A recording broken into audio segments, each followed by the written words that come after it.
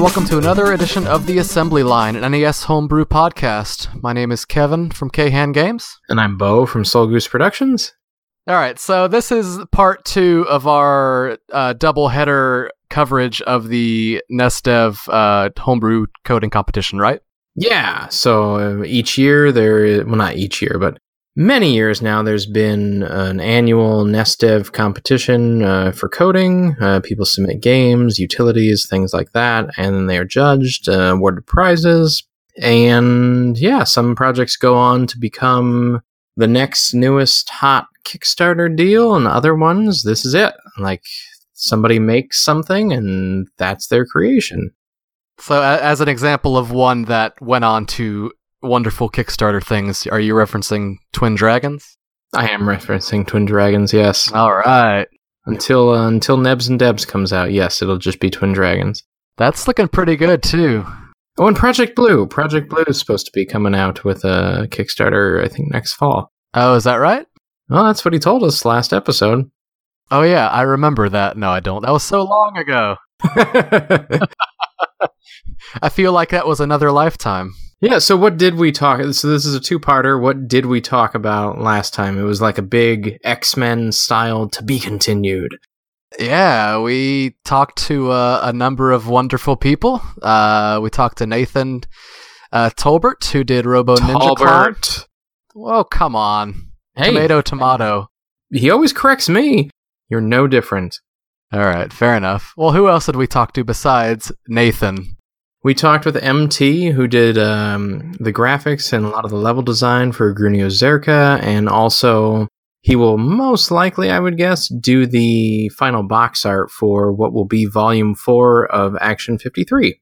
They just actually released Volume 3 of that, which he did the box art for, is that right?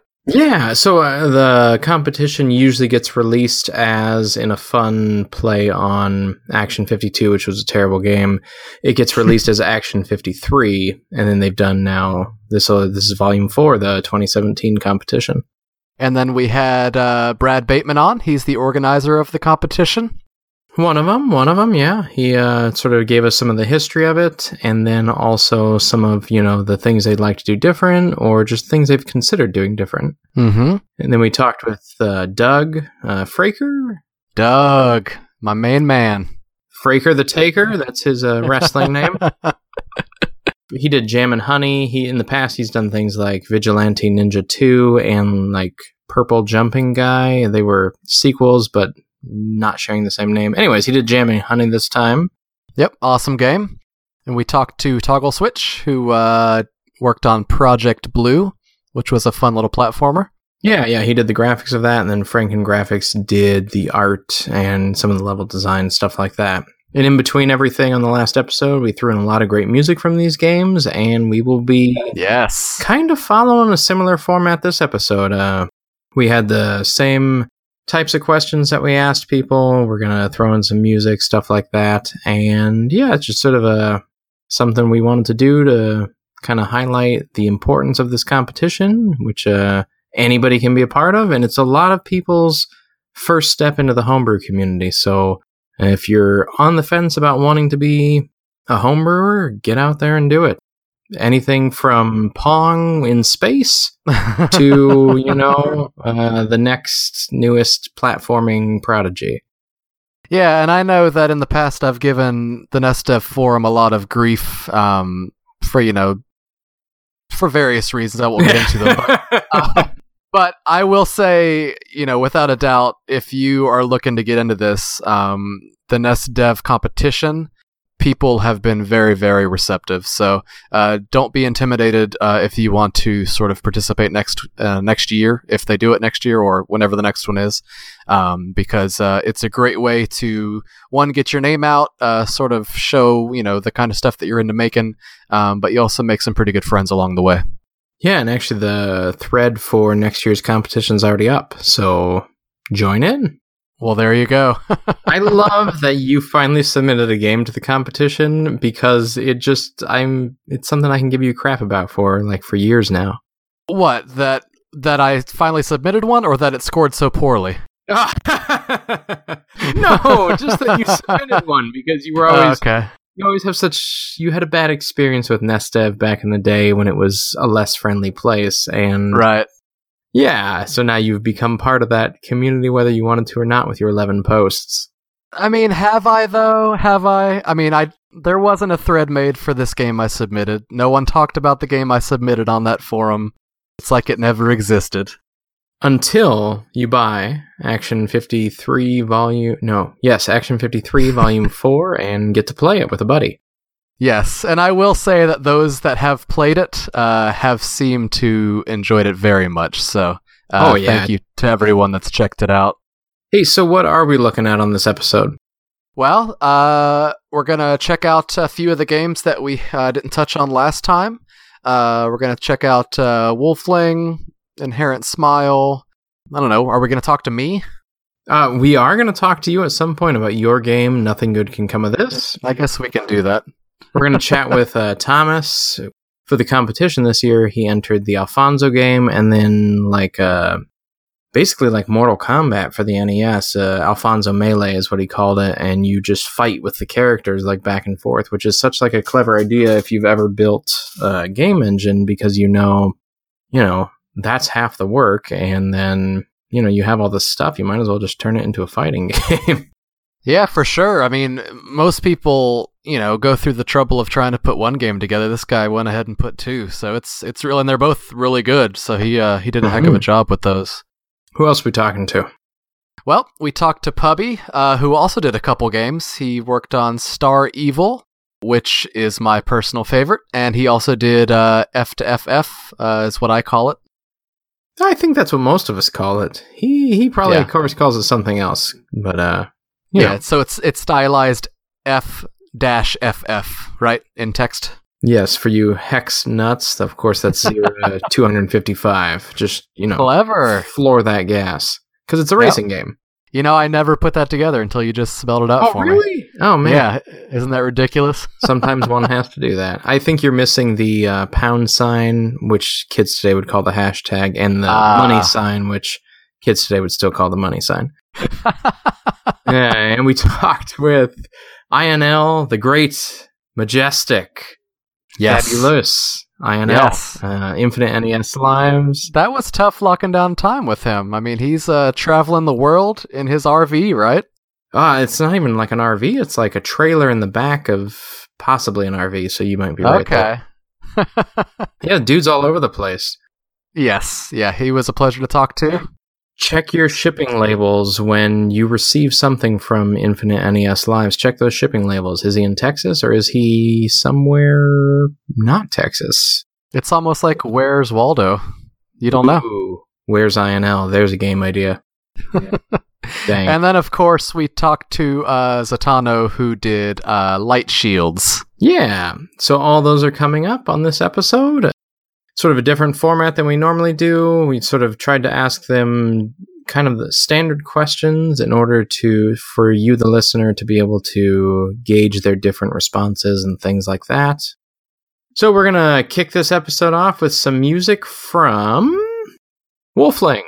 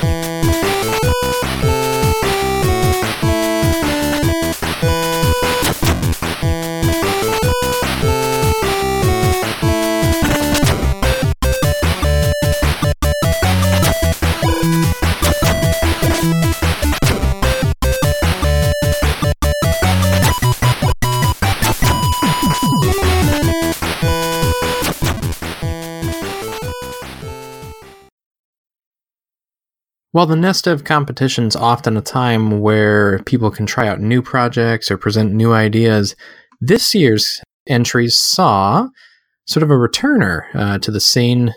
We are talking with Thomas Guinan. He has done Eskimo Bob in the past, and he's known as Spoony Bard online, which, as we all know, is a wonderful, beautiful Final Fantasy IV reference.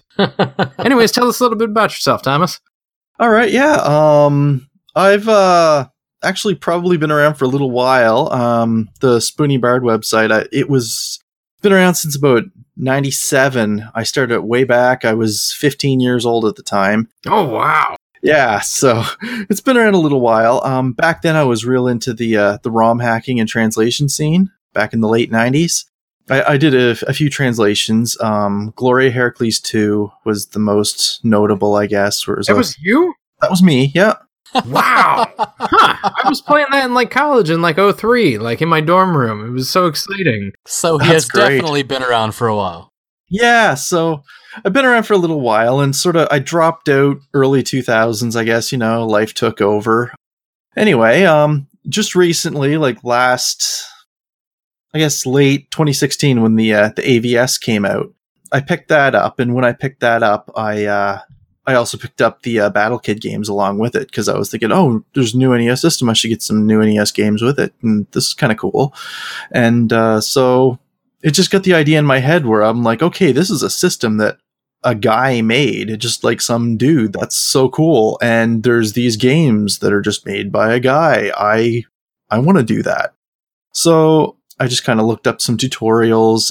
The first thing I found was the Infinite NES Lives website, where I was like, okay, wow, there are Flash NES carts. This is really cool. So I picked up just an NROM cart to tinker with myself, and I found some tutorials, Doug Fraker's tutorials. Oh, yeah. Yeah, so sort of building off of that, Eskimo Bob just sort of grew organically, originally for me playing with tutorials and then me rewriting absolutely everything so that I could try to fit as much as I possibly could into this NROM game. That's pretty much how it happened. So you just mentioned this Eskimo Bob fella. Tell us about that. Oh, yeah. Okay, so Eskimo Bob, it was originally a Flash cartoon series that me and my brother did. Came out in 2001 originally, so it's going back quite a ways. It was pretty big on Newgrounds at the time, which was sort of the pre-YouTube center for watching videos on the internet, I guess. It was all Flash-based, back when we were actually concerned about, bandwidth and dial-up internet and that sort of thing.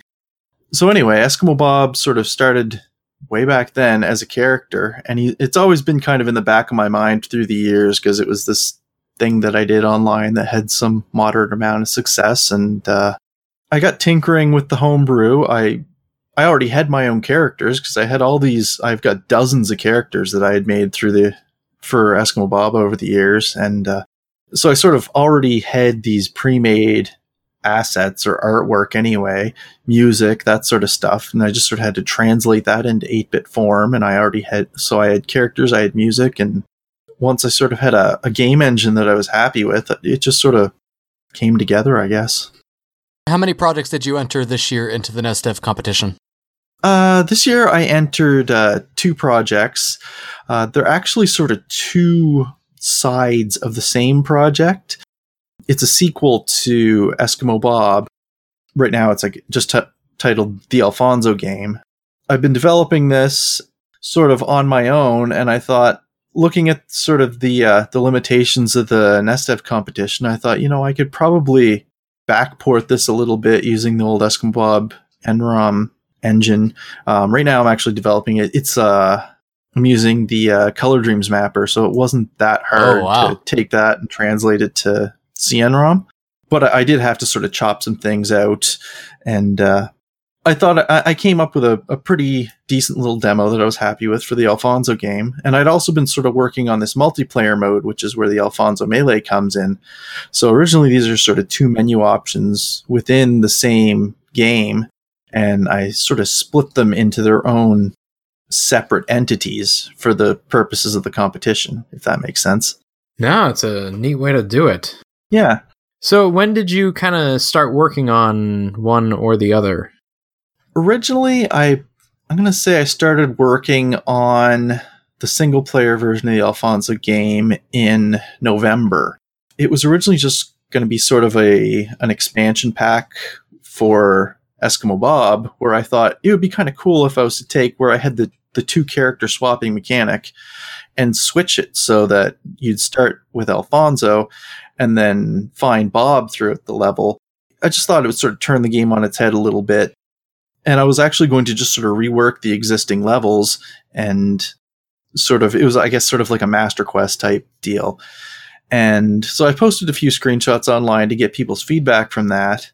And when I did that, I got a comment from Paul from Infinite NES Lives, and he said, well, if you're going to work on a sequel, I could do the Color Dreams mapper for the same price as I gave you the Enron boards. And I thought, okay, that gives me some space. Maybe I should just think about making a sequel. And I started thinking, what can I add to this game that wasn't in the original? So I tried to add some new mechanics.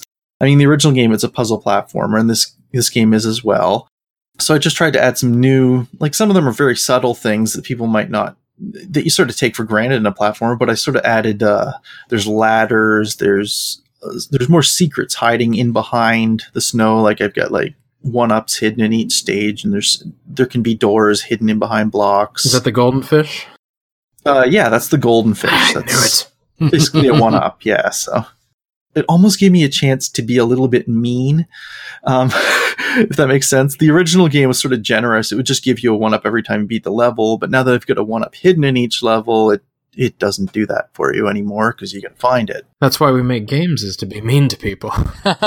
Oh, exactly. It's like, it's terrible of me, but I kind of enjoy that when I watch my friends playing the game and I see them get frustrated. I kind of get a little bit of joy out of that.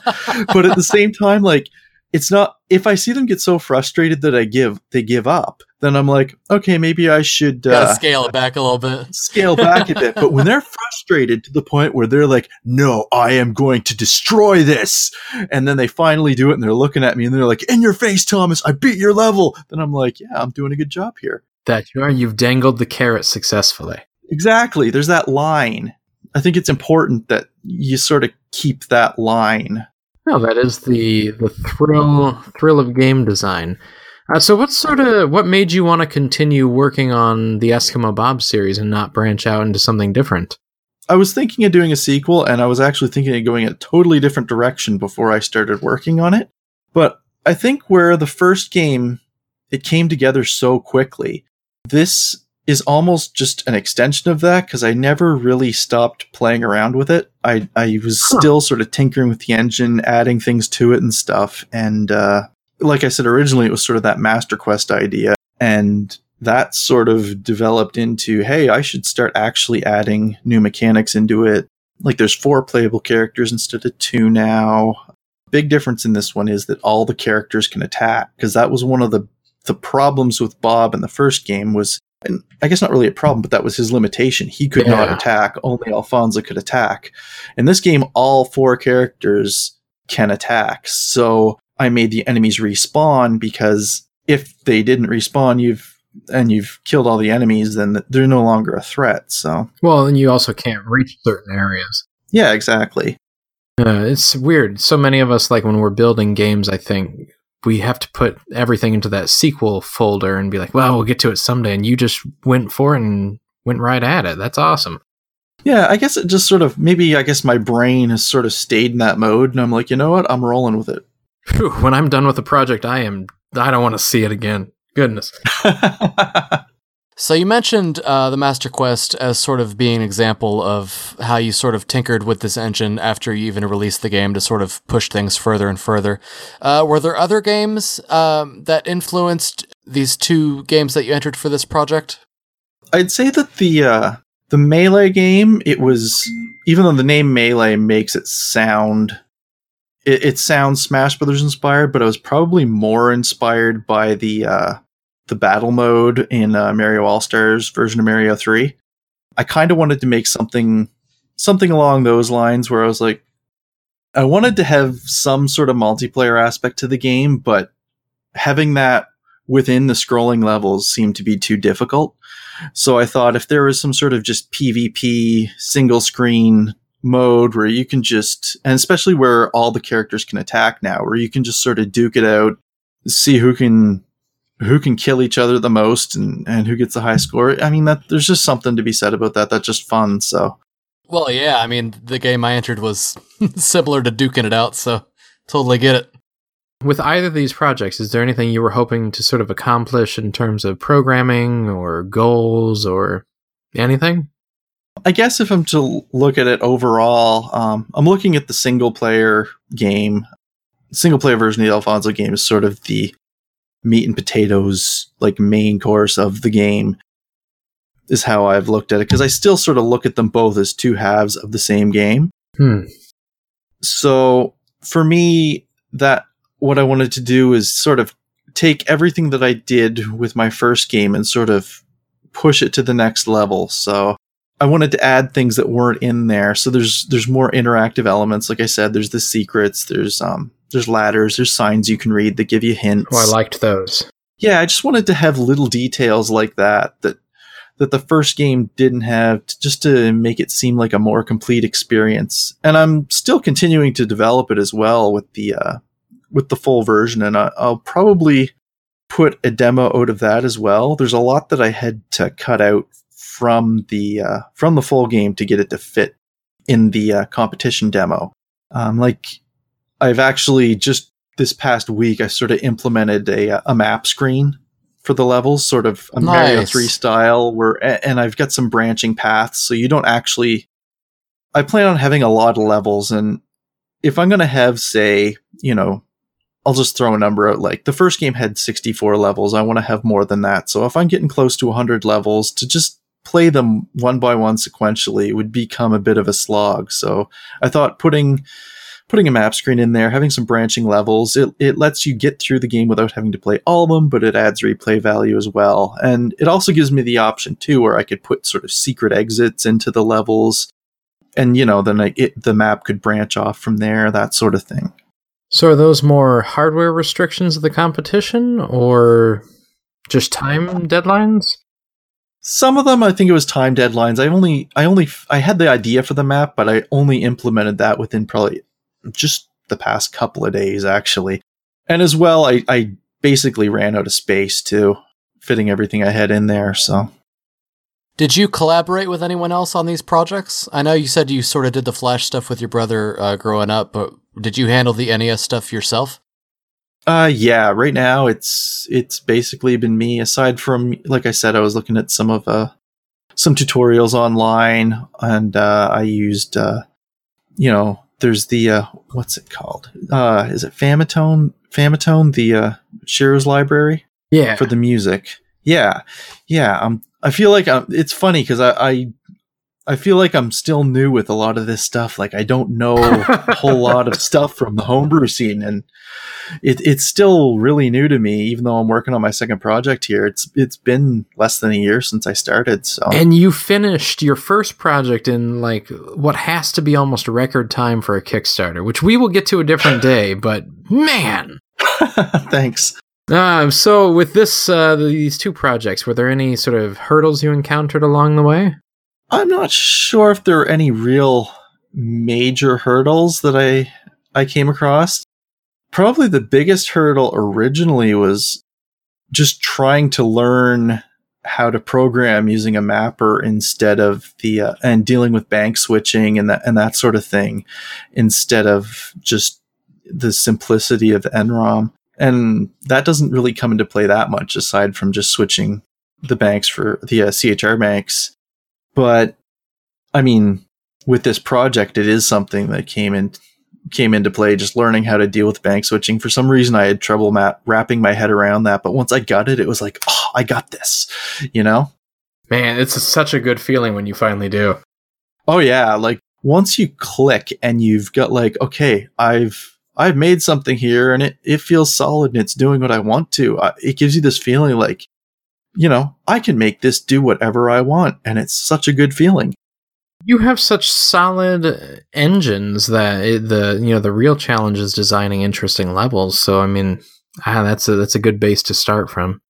Yeah. And the level design, it's something I've spent a lot of time with this game. I find tweaking, just making little tweaks to the engine, adding a lot of stuff to the user interface, like the map screen, the menus. You don't really see it again, I'm going into the sort of the main version of the game here, but because you don't really see a lot of the new menus and stuff that I've added in the competition version, because I sort of backported it using a lot of the stuff from the original Eskimo Bob. Mm-hmm. But I've been working on a lot of that to make it sort of a more cohesive experience, because the first game I feel was pretty bare bones. So I've been trying to sort of modernize, and by modernize I mean, going from Mario 1 to Mario 3. Not that I'm going to compare my stuff to be as good as Mario, but along those lines, where you've got sort of a more polished experience. It sounds like you took the time to really put as much into the game, as you wanted to.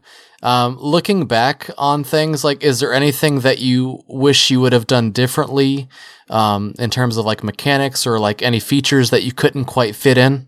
One thing that I wish I could have fit in, I chose not to. The main version of the game uses a lot more of the sort of flipping between the CHR banks for animation. So the fish that you collect, they sort of wiggle in the air, and I've got clouds moving back and forth. The water has some nice animation to it. I had to chop a lot of that out for the competition version, because instead of having like 16 banks available to me, I only had 4. So I sort of went back to the old Eskimo Bob way of doing things, where the water uses sort of some palette changes for the animation, that sort of thing. And I think I sort of felt like, well, people haven't seen the version of the game that I've seen, so hopefully they don't. It's funny, because for me it's almost hard to look at.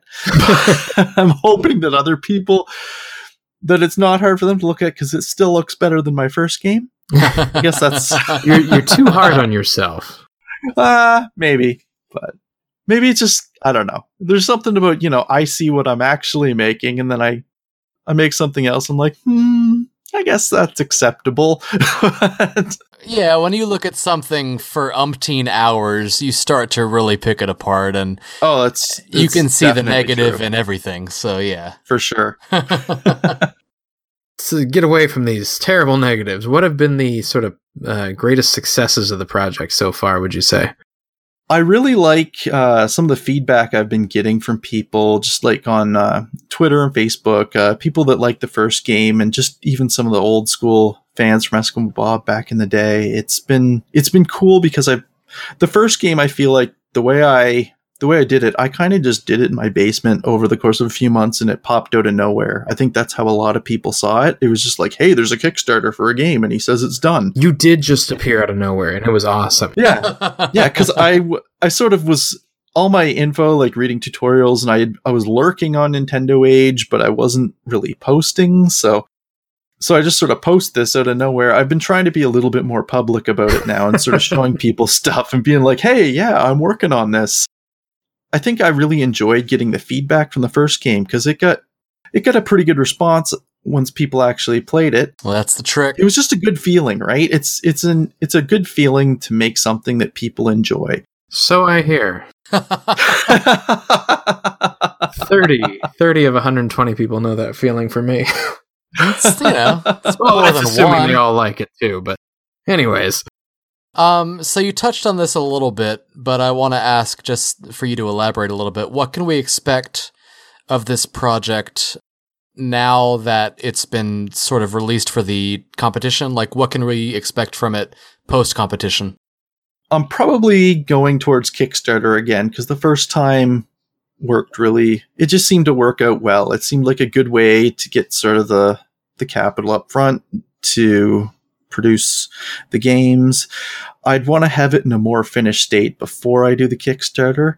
I'm not sure if I'm going to completely finish it, but I want to at least have it to the point where I'm like, I have a solid engine. I only have a couple more levels left to polish up, because I don't want to be, and that was something that was important to me the first time too, is like, I don't want to be one of these projects that says they're going to do something and doesn't deliver, because it's sort of, It's sort of the curse of Kickstarter that people think like, and I'm like, okay, I feel like I built up some goodwill with my first one, so I don't want to blow it. I don't want to break that, right? I tried so hard to do those things that you just outlined, but I am now in that pile of people. Oh, no offense. I mean, sometimes you can't help it, right? But you are not one of the worst people in that regard. Don't need to make me feel better right now. We're talking about Thomas. No, I completely understand what you're saying, though. It takes the pressure and the stress off, and it just makes life easier. But oh, exactly. Is there anything else you'd sort of like to share?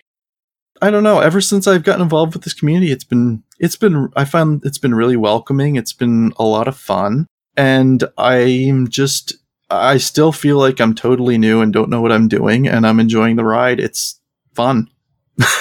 Yeah, it definitely is. I've been doing this for 5 years now, and it's, even with hardly finishing anything, it's still just like a great feeling to be able to do it. Do you have a favorite hockey team? You can't ask all the Canadians about their hockey teams. I most definitely can. I don't think it's not the best season to say this, but I'm a Montreal Canadiens fan. Ah, nice. But you got to stick with it, right? Absolutely. Better times are coming. So you did the music for both these games, correct? I did, yeah. Is there a particular track you'd sort of like to send listeners off with? I'm not sure. Let's see. You could go with it's called Irritating Stick. It was the boss theme in the first Eskimo Bob, but I sort of did a remixed version of it. I think it's track number 8 in the battle mode. Okay. Or in the melee or whatever game. Yeah, that'd be a cool one to send people out with. That people tend to like that one. Awesome. Let's do it. Yeah. Here is track number 8 from the melee game.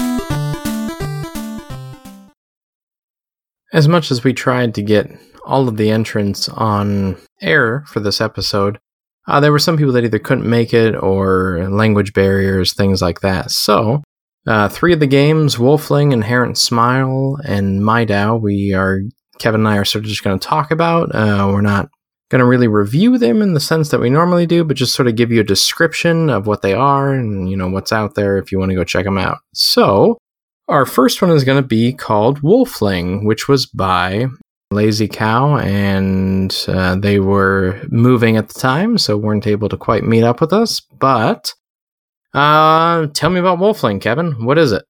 All right, so Wolfling, it's a platformer when you get right down to it, but it has interesting mechanics. What sort of sets it apart from other platformers is that you're, in essence, playing 2 different characters, but it's sort of like a Jekyll and Hyde. You're turning into the other character. So you're playing a person, and then when you run into Moonlight, you turn into a wolf. And the wolf has different sort of mechanics, gameplay-wise, than the human. I guess a human, lack of a better term. No, it's a human. Yeah, okay. So when you're playing as a wolf, like, you can do this cool roll attack where you roll through enemies to kill them, and he can kind of jump further than the human can. So it's almost a puzzle game also, because you have to figure out which form you have to be in to sort of get to the next area. And I actually had a lot of fun with it. It's pretty cool. Yeah, it's a platformer, of course, but it's more of almost a, I know some would disagree with the term, but Metroidvania type thing where you're in, it's like the later Castlevania games, Symphony of the Night, and post that, Aria of Sorrow and Harmony of Dissonance and whatever else, where you're in like a giant castle. And so you scroll left to right, but then when you go north or south, you end up kind of flipping screens to a new section. And sometimes when you go right to left too, you also flip to a new section. But yeah, I think that's a very good descriptor. Like, if you can picture the environment from Castlevania, it looks very similar stylistically to Wolfling. Yeah, but it'd be more like Castlevania 2, where it's like an interconnected world. Mm-hmm. And it seemed like they used some sort of mechanics from Castlevania also. Like, I remember playing Castlevania, and when you hit one of those transitions, sometimes there's an enemy immediately there waiting for you. So you like get hit, and then you sort of fall back into the previous screen, and you have to sort of figure out, what you have to do to sort of accomplish that transition the right way. Yeah, there's one reason I never played Castlevania growing up. The physics in Wolfling are kind of reminiscent of like early Konami stuff where, you jump forward and you're on that path. Like, there's no turning around once you're moving forward. And same with like the rolling, and I don't know, I ended up in pits a lot of times. It was sort of interesting just because it was completely different than like Capcom's easygoing, I'm going to hold your hand, Mega Man style of things. Right, you don't have full control over jumping. Like, after you jump and land, there's like a delay before you start moving again. So it does take some sort of trial and error on getting used to the controls. I don't know that I ever really mastered it. It felt a little different to me. Like, I'm not super good at platformers anyway, and especially games where you don't have full control over jumping in midair. But Wolfling looks great, and the music's pretty good too. Yeah, the music was pretty spot on. I really enjoyed the animations not more than anything, but I enjoyed the animations a lot in terms of like everything was just really well thought out, and how the animations jived with the scrolling engine. Like, you would run forward and it would kind of keep pace with you and then go a little bit further, a little bit backwards. It was very well done. Yeah, it did feel, I'd say animations in that regard, it did feel very polished, like a released game. But yeah, like I mentioned previously, when you're playing as the wolf, he has one sort of mechanics where he can, roll through enemies and he can bite, as a wolf. But then when you're playing as the human, he has sort of a punching attack. And the way it works is, and it's interesting, and I don't personally know if I love it, but when you press A or B, I don't remember which button it was to punch, it doesn't actually go through the animation until you let go of the button. Yeah. So you're holding the button, hoping, that you're going to be punching an enemy, but then you forget to release the button and then you get hit because he didn't actually do the punch. Yeah, there were some collision things going on in the game. But it was very ambitious in terms of there were also like things like ramps, which you don't see a lot in homebrews or NES games, period. And then, of course, all the different physics for each character. I mean, you're playing 2 different characters the entire game. Mm-hmm. And so Wolfling was posted kind of not early on. I mean, it wasn't like they've been working on it for a year or so, but at some point it was posted and people gave their feedback and things like that. And a lot of it was taken into account, which is fairly admirable for a developer to actually sit there and actively listen to things and to get off the high horse and go, you know what, I do need to redo that. Like, that's sort of a big deal. And Lazy Cow is very open to kind of that feedback. So that's one of the great ways to get involved with the nesdev community or the NES homebrew community, is to just give your feedback. When people post demos, things like that, jump in, tell them what you think. They'll listen. I mean, they may not take it into account all the time. Some but, of them might listen. well, some of them might listen. I don't know if I would listen, but I certainly would not listen. But Lazy Cow, my hat's off to you for not telling people to piss off. yeah, no, I mean it was very well done. Mm-hmm. So, what else is on the schedule, Kevin? On the docket? Well, I mean, I really want to talk about this insane game called Inherent Smile. Oh, we're gonna go there? I would like to. I mean, unless let's you just don't do want it. to. No, let's get nuts. So, Inherent Smile, for those of you that don't know, Which is most everybody. yeah, well, I don't know. We got some developers listening, but Well, I know, and they're all freely available to be downloaded right now. Brad even packaged them all together in one beautiful zip file that you can just download right from the nesdev compo website. But what's crazy about Inherent Smile is, you know, on the NES, there's a few dungeon crawlers that have, you're inside a maze, and as you move, like, it reloads the screen to make it look like you're in a new sort of orientation direction. What's crazy about Inherent Smile, and Kojima is insane for doing this, I mean, insanely brilliant, they made the 3D maze fully fluid. Like, it doesn't just reload a new screen when you turn or walk. Like, you're walking and the maze is bending and contorting to whatever minute, direction you're facing. And I don't think I've ever seen that done on the NES before. To the best of my knowledge, other than like that fake Doom demo that came out last year, like, this is kind of the only actual pseudo 3D engine that I've seen. Yeah, so it was very impressive in that regard. But on top of that, on top of having a crazy fluid 3D, I don't know if you'd call it raycasting, dungeon game, when you go to battles, it goes to a completely different sort of style graphically. And Frankengraphics did some very beautiful graphics on these battle screens, and they have sort of a dark, dingy. I don't know if I want to use dingy, but No, it has a very distinct, like, cool graphic style on the battle screens, which was pretty cool. Yeah, very much like a fade to black style, like the early NES games, a lot of the arcade games, because they couldn't put a lot of stuff in the background, so they would often just fade to black in order to kind of cover up a lot of that. Mm-hmm. But you don't see that a lot in certain genres, like RPGs or dungeon crawlers. Yeah, so in addition to having the crazy 3D graphics and the cool cutscenes for the battles, on top of all that, like, that would have been enough. But they came up with a really fun story to juxtapose against, like, the serious genre. It's crazy. Oh, dungeon crawlers are serious business. You don't mess around with that. It's like, you know what? The evil wizard is taking over the world. You're all going to die, and you're hardcore, like, mapping. Exactly, you're hardcore, like, mapping floors and, like, trying to upgrade your characters. Like, it's usually very serious, but this is a story about going to buy milk. Actually, yeah, I'll quote you the story right now. Okay. The risk I took was calculated, but man, am I bad at math. Coming back from buying milk, took a shortcut through the ruins. I know, right? She will kill me for getting the wrong milk. He or she must be married because, you know what, I've gotten the wrong milk before. Yeah, it didn't go well? No, it never goes well. 3%, 3%? Your cell phone battery life? No, 3% milk. Oh, who wanted 3% milk? Man, why is it so hard to tell jokes with you sometimes? Because your jokes are bad. Oh, snap. There's no 3% milk. That's the joke. I get it.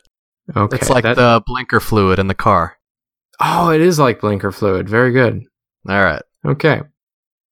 One of the other neat things about Inherent Smile is that your character graphics, like for your RPG scenes, they update based on what you equip, which you don't often see in NES games. You see that in newer games, things like Final Fantasy IV Heroes of Light and Bravely Default, things like that, where your characters are constantly updating based on their little costumes, because I guess that's a thing. But in NES games, you don't often see that because of the memory constraints. But with homebrew stuff, we often have gotten around that, or we just put in the extra time. And I'm guessing that this was a pretty solid Franken-Graphics contribution to this, with her saying, you know what? Let's have some extra graphics here because we can. But I want to tell you about my favorite part of this game. The fact that the second you turn it on, right there on the title screen, it says percentage of secrets found. Like in so many Nintendo games, there are cool secrets that you don't know are there or might stumble upon randomly. But how often do you come across something that says, hey, there are secrets in this game.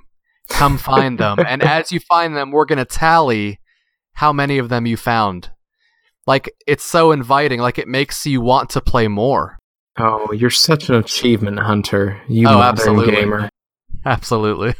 I think the PS1 Final Fantasy re-releases, they had that in there, and it was just like, oh, I gotta find every percentage, everything. And then they took it away in the Game Boy Advance re-releases, but it is a very neat feature.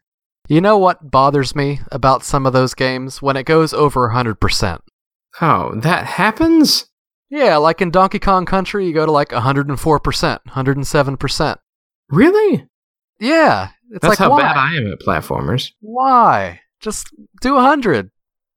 I know you feel cool going over 100, but like, it's not a thing, man. That's like 2-in-1 shampoo. There can't be 2-in-1. It'd be overflowing and sticky. Oh, that's definitely what she said. So our third game. What is our third game, Kevin Hanley? Do you want to talk about the music in that game first? Oh, the music in Inherent Smile, like this was truly a collaborative effort. The graphics were done by Franken-Graphics, programming done by Kalima, and then the music was done by, I'm going to butcher it as always, Ali Suranta, which we know really nothing about he or she, and yeah.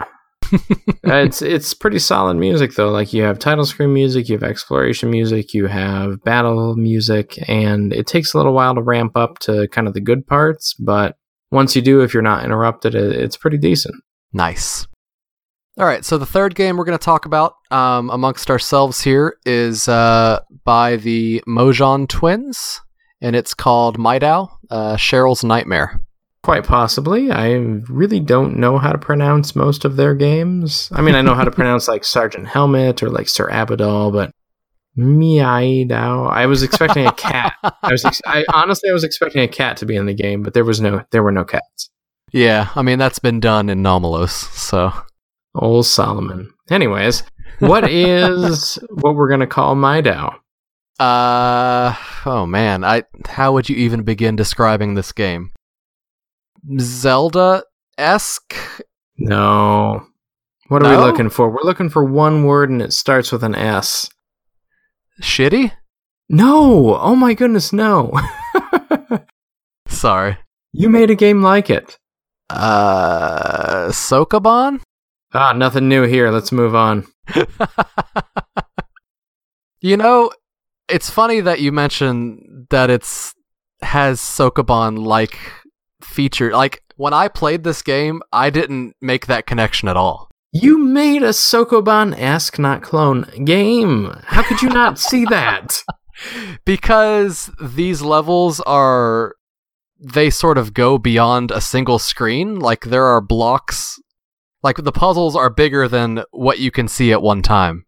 It's an overhead sort of adventure with an emphasis on pushing blocks, but different screens have different emphases, and you can either be exploring a screen, doing the Sokoban-like puzzles, doing enemy interactions, trying to kill or avoid something, or then even like platforming with jumping. So it really does hit a lot more than just Sokoban, I'll give you that.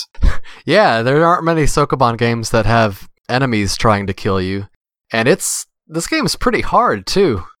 Yeah, and it's one of the more interesting, a lot of the entries will try to appeal to people's, not necessarily nostalgia, but we make the games that we liked, and the games we liked were, sometimes at least, the ones we played as kids, and so, Project Blue was largely inspired by Mario with the physics, and then like things like Cheryl, it looks like Zelda. Like you don't see a ton of single screen overhead action adventures, but then you throw on this giant puzzle element and it's something completely different.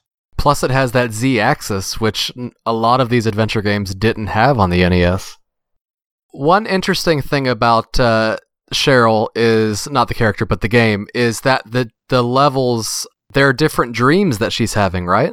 Yeah, so instead of, you're used to playing levels, these are actual, like, different little worlds, but because they're not sort of an interconnected world, I think the Mojang twins went with dreams, and it's kind of a fun way to do it. You wake up in bed, you jump out, and you go, like, explore, and they have a fun, like, narrative approach to the way that they do things, and have for years. Yeah, and we haven't even touched on how amazing the graphics are. Like, when it's showing her sleeping between the dreams, oh yeah, like, that graphic is gorgeous.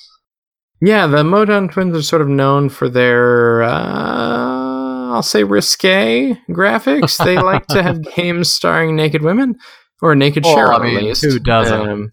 I know, who doesn't?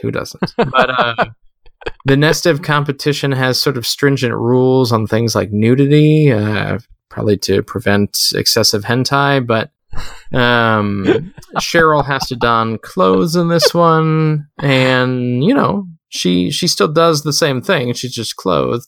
Yeah. So I think that's one of the main differences, but their graphics are all reflective of that, because there's, fully not animated, but still framed cutscenes that sort of tell the story, which consists of, 3 lines of...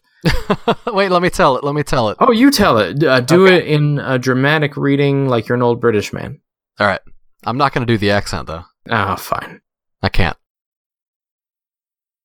Cheryl, can you hear me? Find my daughters, and I'll release you. You have got to be the creepiest person I've ever met.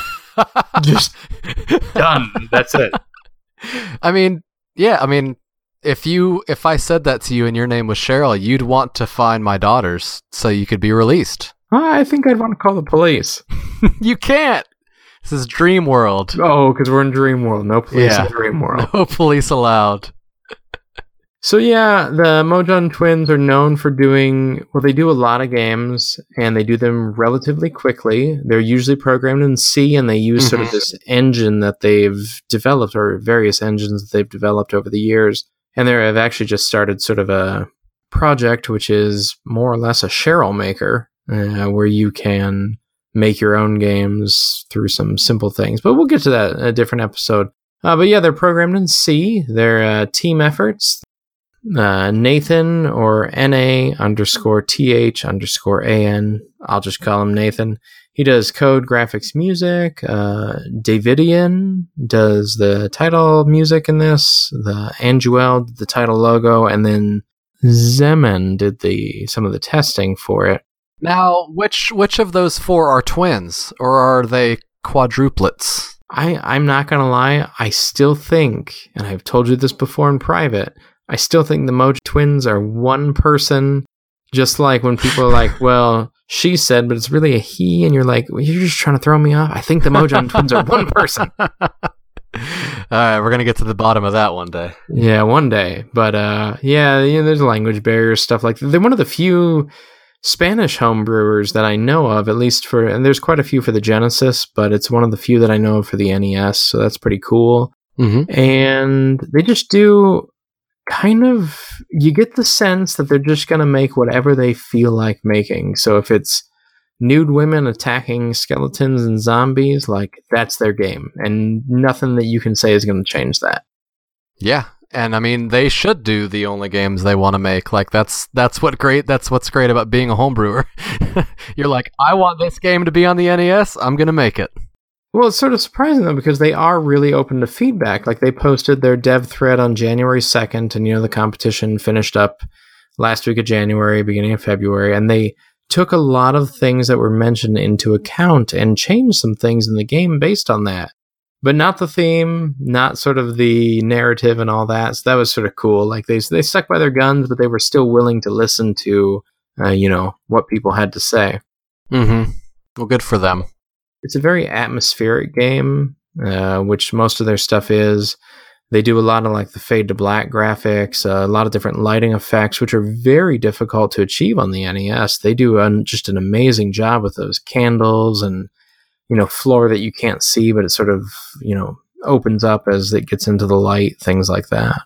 Yeah, and they did some cool, like we mentioned, it's sort of a action-adventure overhead type look to it, but they do like cool moving platform puzzles. You don't normally see that.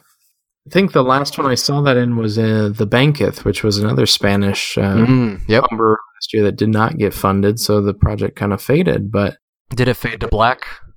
Financially black, not red. Anyways, but yeah, you don't see like platforming. Zelda had very few kind of platforming elements. I mean, you could use the Rock's Feather in like Zelda 4, but the early ones not so much. So it's sort of. You know what else you can use the Rock's Feather in? No. Just don't. The Legend of Link.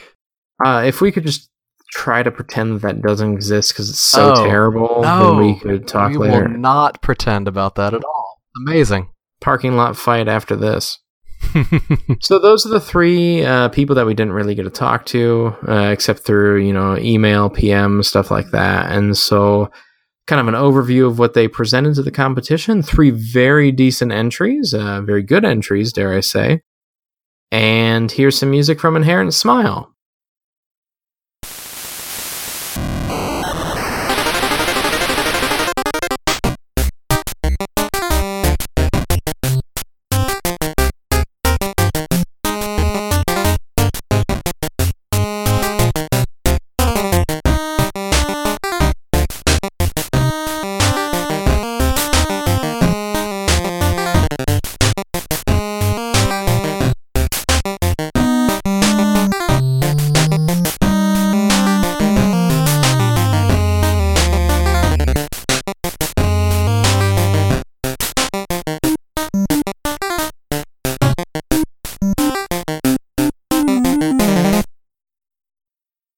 There are a lot of serious projects that end up getting submitted to the nesdev competition each year, but there are also quite a few that are just kind of, for lack of a better word, fun, which really tap into the spirit of the thing. We're going to talk with Pubby, who submitted 2 games this year, Star Evil and F2FF, which for you assembly folk, you know what that means.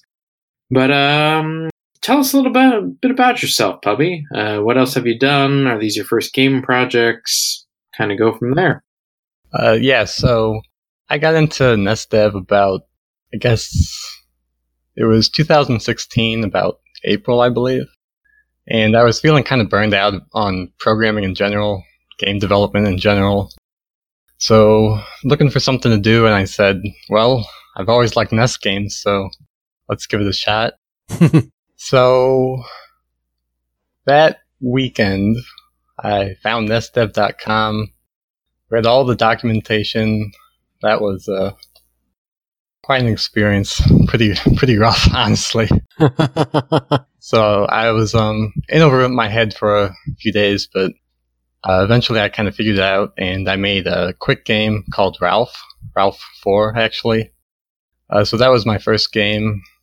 And yeah, I had a lot of fun doing that. What really surprised me was that how many people just got interested in my little game I made in just a few days.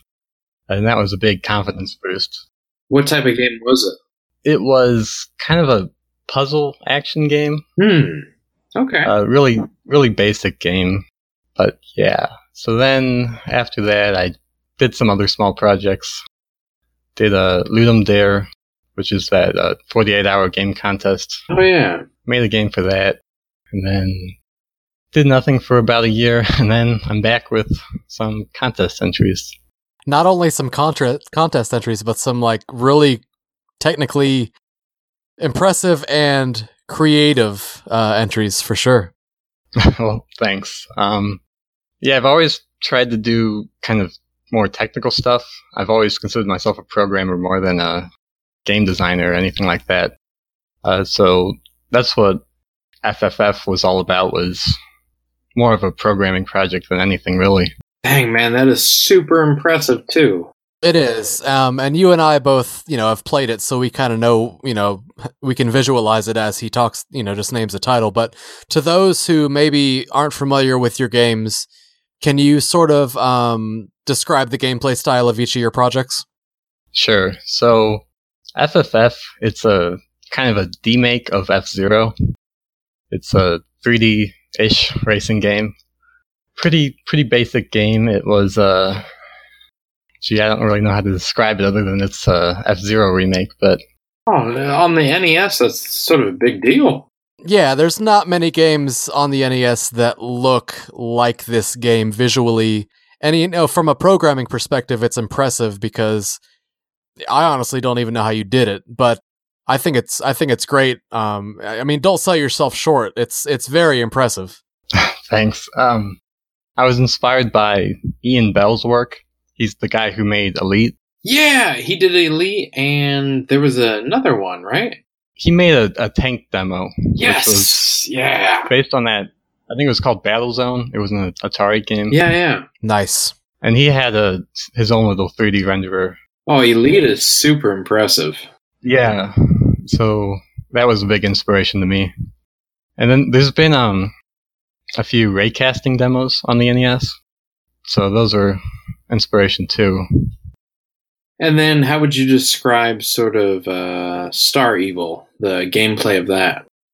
Gee, I don't even know where to begin on that one. That's a good sign, though. It's so good that you can't describe it in just a few words. Yeah, you did two solid entries, so it's sort of tough where to begin with you. But if you had to describe Star Evil in a few words, what would you say? I would say complete nonsense. I mean, there's exploration, right? I mean, kind of set up the premise of the game, I guess.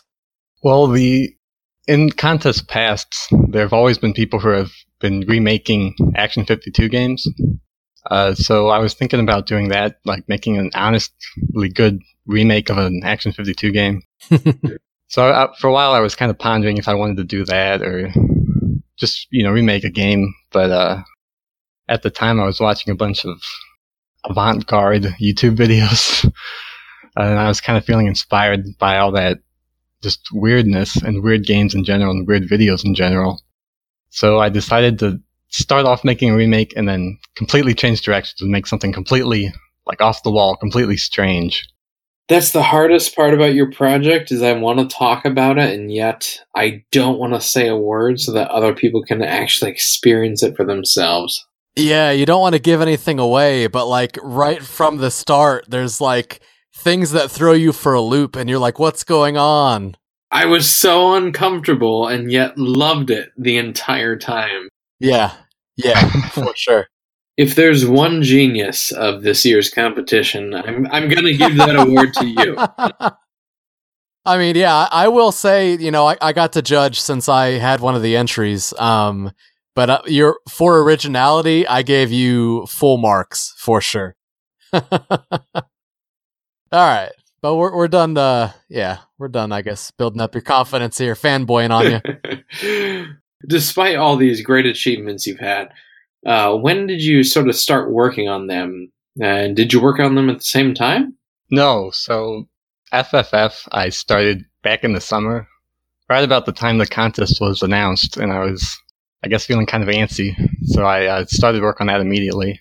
And that was a lot of effort, actually. It took about maybe 3 months to put together. What's kind of funny is before I started on it, I made a prototype in C++ just for to play on the PC, just to work out all the math and make sure I knew what I was getting into. But the little C++ demo I did in about an hour or 2 hours. And that took about 3 months to port to the NES. So that gives you an idea how slow the NES is programmed for. Then Star Evil, I did for about last 2 weeks of January. So right before the contest was over, I slapped that together. But all the ideas that you put into that, and sort of just the way that you screw with human beings. Well, that game I really didn't plan out, really, or I really didn't think about any of it. I just kind of made it. So Even better. So you mentioned, that Star Evil sort of came from originally, you wanting to sort of make a good version of an Action 52 game, but then like sort of going an original route. How did F to FF sort of originate? Like when you decided to originally work on this game, what inspired you to go this route? Really just for the challenge of the programming. I really like that type of work. I really like what's the word? Just proving myself in terms of programming. That's just enjoyable for me. So you set out to, this game was more of a programming challenge than a creative challenge. Yeah, I actually kind of feel bad. I don't think it's actually that good of a game from a gameplay perspective, but is there just the one level in it? There's 3 racetracks. Okay. I put a lot more effort into the programming than actually making it a game. And that's really because I realized about halfway through that it was never going to be able to compete with like Mario Kart or like an actual good racing game. The NES is powerful enough for it to kind of work, but it can't do what I wanted. So yeah, that's a tough call to make. But like in terms of creating sort of a 3D racer, you did a great job with that. Yeah, I think you accomplished what you set out to do. Yeah, I'm happy with it. It was just kind of an unfortunate realization that it wasn't going to be this wonderful thing. It was, I don't know. That's kind of why I made Star Evil, because I was frustrated with how FFF was turning out. So, like, what were kind of the, besides F-Zero and Star Evil itself, what were kind of your inspirations from the NES's or other library in terms of your creativeness? For Star Evil, I was definitely inspired by Atari's Adventure. You'll see the similarities if you play it. So that was the biggest one. And just other Atari games. I liked that Indiana Jones game. Oh, you had to use 2 controllers for that, right? Yeah, there's a little hint in the game about that. Did you sort of collaborate with anybody else, or was this sort of all you? All me. The only other code I used was PPU synchronization by Blarg. Blarg has a small library for syncing up the video with the PPU cycles. So, shoutouts to Blarg. Yeah, brilliant guy. So, obviously, FFF was in itself a programming sort of victory. I mean, what you pulled off was pretty brilliant. But were there any specific hurdles that you encountered along the way in either project that were sort of hard to get past? So for FFF, going into it, I thought the hardest part would be doing the multiplication, division, all that sorts of things. Because to make a 3D game, it's all about multiplication of high precision numbers. And the NES can't do any of that. It's an 8-bit computer with, arithmetic, and that's it. There's no multiplication. So I thought that was going to be really hard, but what turns out to be the hardest part was figuring out how to draw a line on the screen. So to programmers out there, you might have heard of Bressingham's line algorithm. It's a really old algorithm just for drawing lines on the screen. And it came up in like 1950 or something. It's really old, pretty well known. And I thought, I'll just use Bressingham's line algorithm and I'll be done with it. But it turns out that it doesn't really map to the NES. There just aren't enough registers available. It turns out to be just really slow to implement that. So I was stuck on that problem for a long time. The solution was loop unrolling. Took a really short algorithm and I turned it into 16 kilobytes of loop unrolls. So 1/4 of that game is dedicated to just drawing lines. 1/4 of the code is just lines. That was really tricky to figure out. So yeah. But I mean, what the game basically boils down to just drawing lines, right? I mean, when you're drawing sort of the moving track that comes by you. I like to break 3D rendering into like 2 parts. There's a transformation part of transforming these points in 3-dimensional space, and then there's polygon drawing, so drawing shapes connecting those points once they're transformed into view coordinates. Wow. Sometimes I feel like I'm smart, And then I talked to one of you guys. Exactly. You put me in my place very quickly. I'll go to the back of the line. Well, this is it's very similar to what they do nowadays. I'm kind of familiar with modern games mostly. That's where I got started, so very similar. Is there anything you sort of would have done differently with either of these projects, either in terms of mechanics or features or sort of your working process with them? I wish I had more time, and I wish I spent more time on Star Evil, just to add a few more things, add a few more polish. Sadist. For a while I was going to have a section that involved climbing up stairs, where it was going to be just like 20 flights of stairs, but the controls were really bad, so you kept falling down the stairs. I'm literally gritting my teeth right now, just like envisioning that. Yeah, I ran out of time. Man, That got cut. I love it. I love it. Would you consider any aspects of either of the projects to be, like, what would you consider the greatest success, other than, like, just accomplishing making FFF and pulling it off? Like, what would you consider the greatest success of either of the projects? I'm not allowed to say that I completed them, because for me that's the biggest accomplishment, is just finishing something. Because I have trouble with that sometimes. It's hard to finish games and, get them out there. Oh, yeah, we understand completely. For sure. I felt great the first time I saw, like, the track rendered in FFF, because it was about 2 months of work before I could even see anything on the screen. So the first time I saw something, it was a great feeling. I can't even imagine. I don't know if I could have handled that, man. Like, I need instant gratification. Like, when I put the sprite on the screen, like, I need to see it. I can't imagine doing 2 months worth of work to just see the initial sort of, accomplishment. Yeah, it was a really big pain, actually. I had that C++ prototype, so that was keeping me sane. Did you do the music yourself for these games? Yes. Is there any track that you'd sort of like to send us off with? I like the Star Evil main theme, the first one. Well, we'll play that. We'll play that right now, and we appreciate having you on.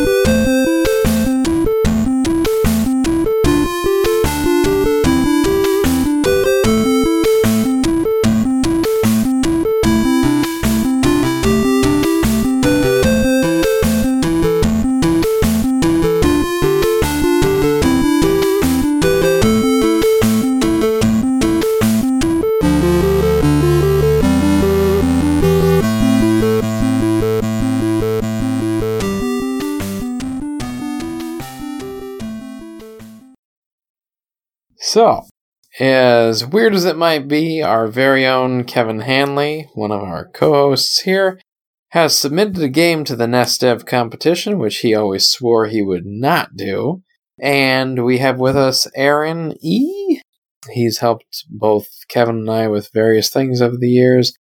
He's going to kind of take Kevin's place, and we are going to interview the man himself. Yeah, nothing good can come of this. So, Yeah, this is an interview and not a roast. I prepared for a roast. Yeah, you can roast me all you want, man. No, I'm just kidding.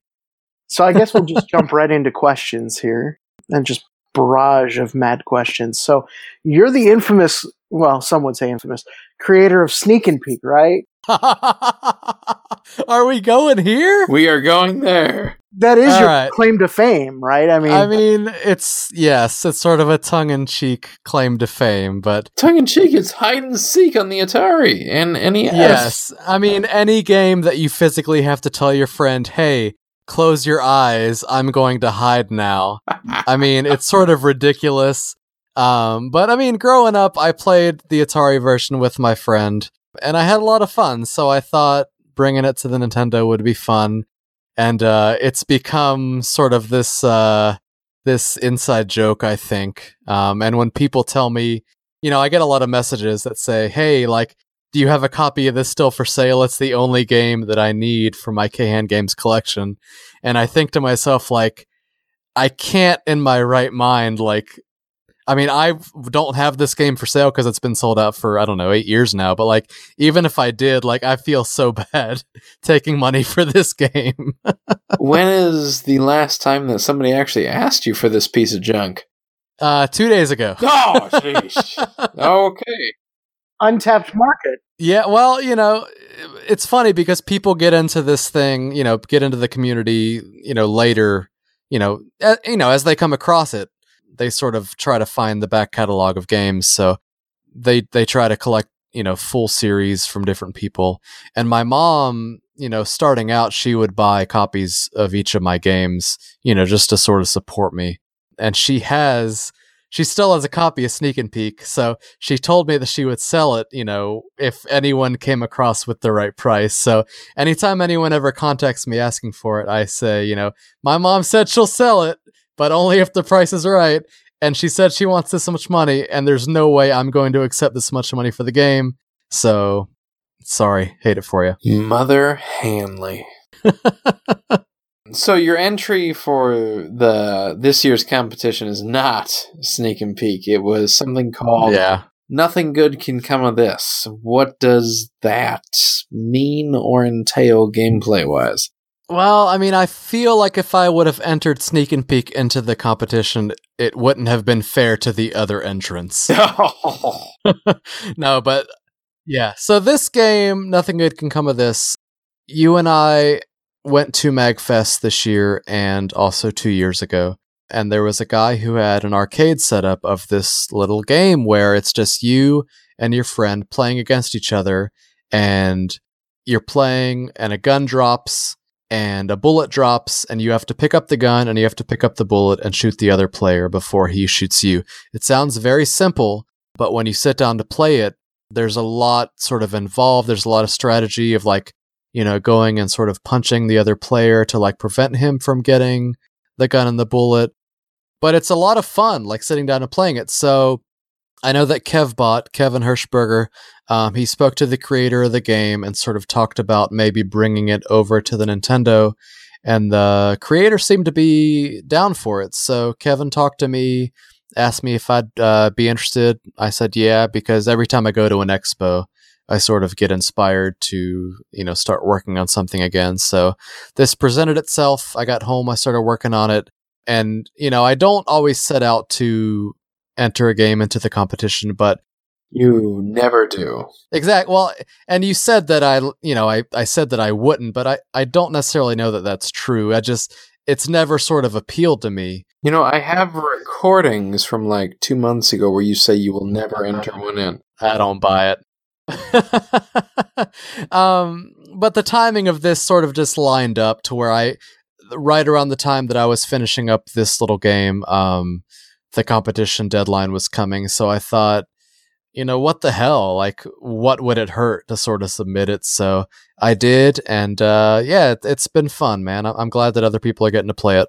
What were you hoping to accomplish with this project, either programming-wise or in terms of finishing something or other goals? Well, I mean, I the main goal was, I guess, showing people the joy that I have gotten from playing the arcade version. Like, I wanted other people to sort of experience that same feeling of like sitting down, with a friend and sort of beating the shit out of each other. So I think I pulled it off. I mean, I there were some corners that I sort of had to cut, some animation that I couldn't quite do as fluid on the Nintendo. But I think overall, I've brought the same experience to the Nintendo. But I guess only time will tell after I started getting some feedback from people who have played it. It's a weird experience, too. Like, I tried to get my wife to sit down and play it, and she was like, this is way too violent. Probably because I kept blowing her head off, but... yeah, there is that. But at the same time, she was getting really into it and really wanting to, like, kind of kill me if she could. And then as soon as, like, I shot her, then she threw down the controller, but not before. How's that different from normal? Pretty much the same as playing Mario. I think what this game has going for it is it's very simple to like look at and see what the objective is. Like, you see a gun drop, you see a bullet drop, you clearly see that if you pick up both, you can shoot the other player. Like, there's not a big learning curve to the game, so it's sort of a pick up and play. It's easily accessible, so hopefully people enjoy it. Oh yeah, she denounced it, but at the same time, like, she was gripping that controller like in a death grip. That's good then. Mission accomplished. So, this being a port, did the original programmer have any input into it? Like, what was that process like translating it back to the NES? I think the only input that the original creator had, and I didn't learn this until after the fact, unfortunately, I think he wanted to basically call it Nothing Good Can Come of This NES, or he wanted to distinguish it somehow as being an NES version. But I only learned of that after I submitted it, so it's not sort of a change that I can make. But after we got back from MagFest, there was sort of a communication breakdown. We didn't get to necessarily show him what we pulled off on the Nintendo, so I don't have any immediate feedback on if he would have liked if he would have liked me to change anything. So earlier you mentioned that you had to make some programming changes or functionality changes due to the limitations of the Nintendo. What hurdles did you encounter in terms of programming because of those limitations? Well, I don't think they're necessarily hurdles because, if you've programmed for the Nintendo, you know that you have to, if you're animating anything, you're basically inserting different sprites after, a certain amount of time to animate something. So I had to basically draw every angle of the gun rotating. Like, when you're programming for a modern system, you could just like kind of rotate an existing graphic to make it rotate fluidly. But for a Nintendo, like, you have to draw every frame of that animation. So I had to sort of make it, when you spin the gun fast enough, maybe it isn't as noticeable that it isn't as fluid. But having to sort of make that sort of call, like, what things do I have to sort of tweak to make this work on the Nintendo? And the main thing bringing a modern game to an older system like this is sort of any sort of fluid animation. And the gun rotating in this particular project was the main sort of, I guess, tweak I had to make. Sort of in hindsight, is there anything you would have done differently in terms of programming, features, mechanics, working process, what have you? Well, other than the obvious of me, tweaking the name to sort of abide by the original creator's wishes, there wasn't a lot of time for testing, because it requires two players to play the game. It was hard for me to do a lot of local testing. So I tested with Matt Benhart online, but we only tested sort of at the last possible second. There were some bugs that sort of crept in there that I didn't find. So I guess I would have liked to have tested it a little longer or had maybe more people locally to test with, so I had more varied sort of play styles to sort of analyze. But overall, I'd say I'm pretty happy with how things turned out.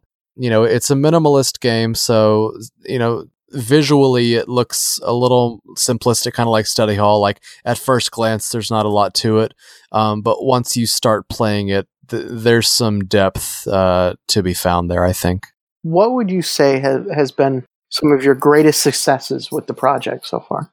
Well, I mean, it sounds lame, but one of the main bugs that sort of crept up when Matt and I started testing it was the way that I had the gravity programmed was maybe not how I should have done it in the first place. I think that on a program with someone who knows how to program, they would sort of build gravity into all objects on the screen to where objects are constantly sort of being pulled toward the ground. But the way I programmed it from the start was kind of a cop-out to where I would check to see, is this thing on the ground? And if not, I would try to move it to the ground. But there were instances where, like, when a player would collide with something, it would, like, screw that up. So, like, immediately I found that I had to tweak that. But the greatest success, I think, which probably sounds lame, but after this sort of bug was discovered, I fixed it that same day by going back and basically rewriting the gravity routine. So when I found that this wasn't going to work, it seemed like it was going to be such a big hurdle to go back and rewrite practically the whole game, like how every object was sort of handled.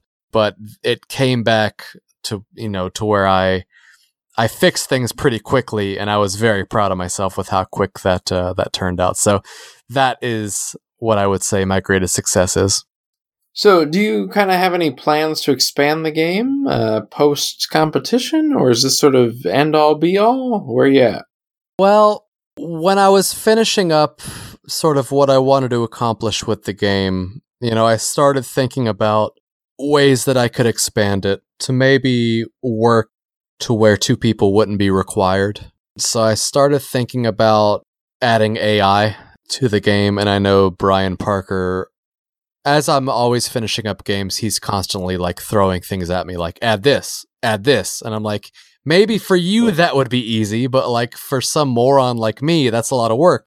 So I part of me wants to go back and add AI because it is a fun game, and I think that maybe people won't get the opportunity to experience it if they don't have, friends locally that play Nintendo with them.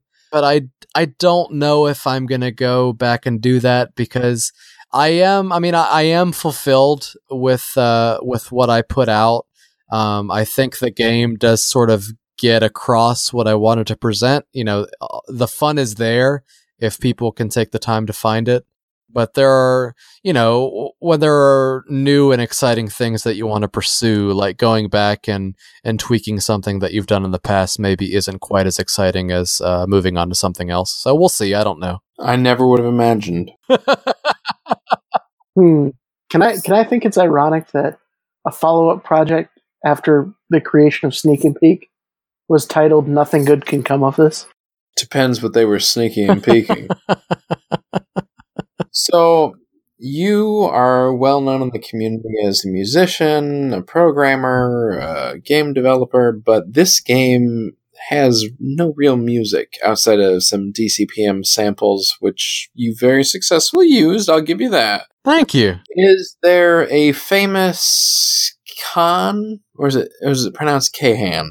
I mean, at first I went back and tried to correct people, but you can literally call me whatever you want. Oh, you've seriously stopped correcting people? Yeah, that ship has sailed, man. That's the day where we lose our human dignity. But, so is there a famous Kahan song you'd sort of like to send us out with? There's so few times we get to hear your wonderful music. Well, I mean, there is, let's be honest, a lot of famous Kahan material. Biplane? No. Sneak and Peek? Exactly. We've talked about Sneak and Peek a lot, so I'm going to send us off with one of the tracks from not the title screen, but the gameplay section of Sneak and Peek. There's music in that game? Oh, so you've never played it? Is that what you're telling me? No, I've played it. I just must have. You're a fucking liar. But we're about to hear some music from the game right now. Gonna have to get that bleep button out.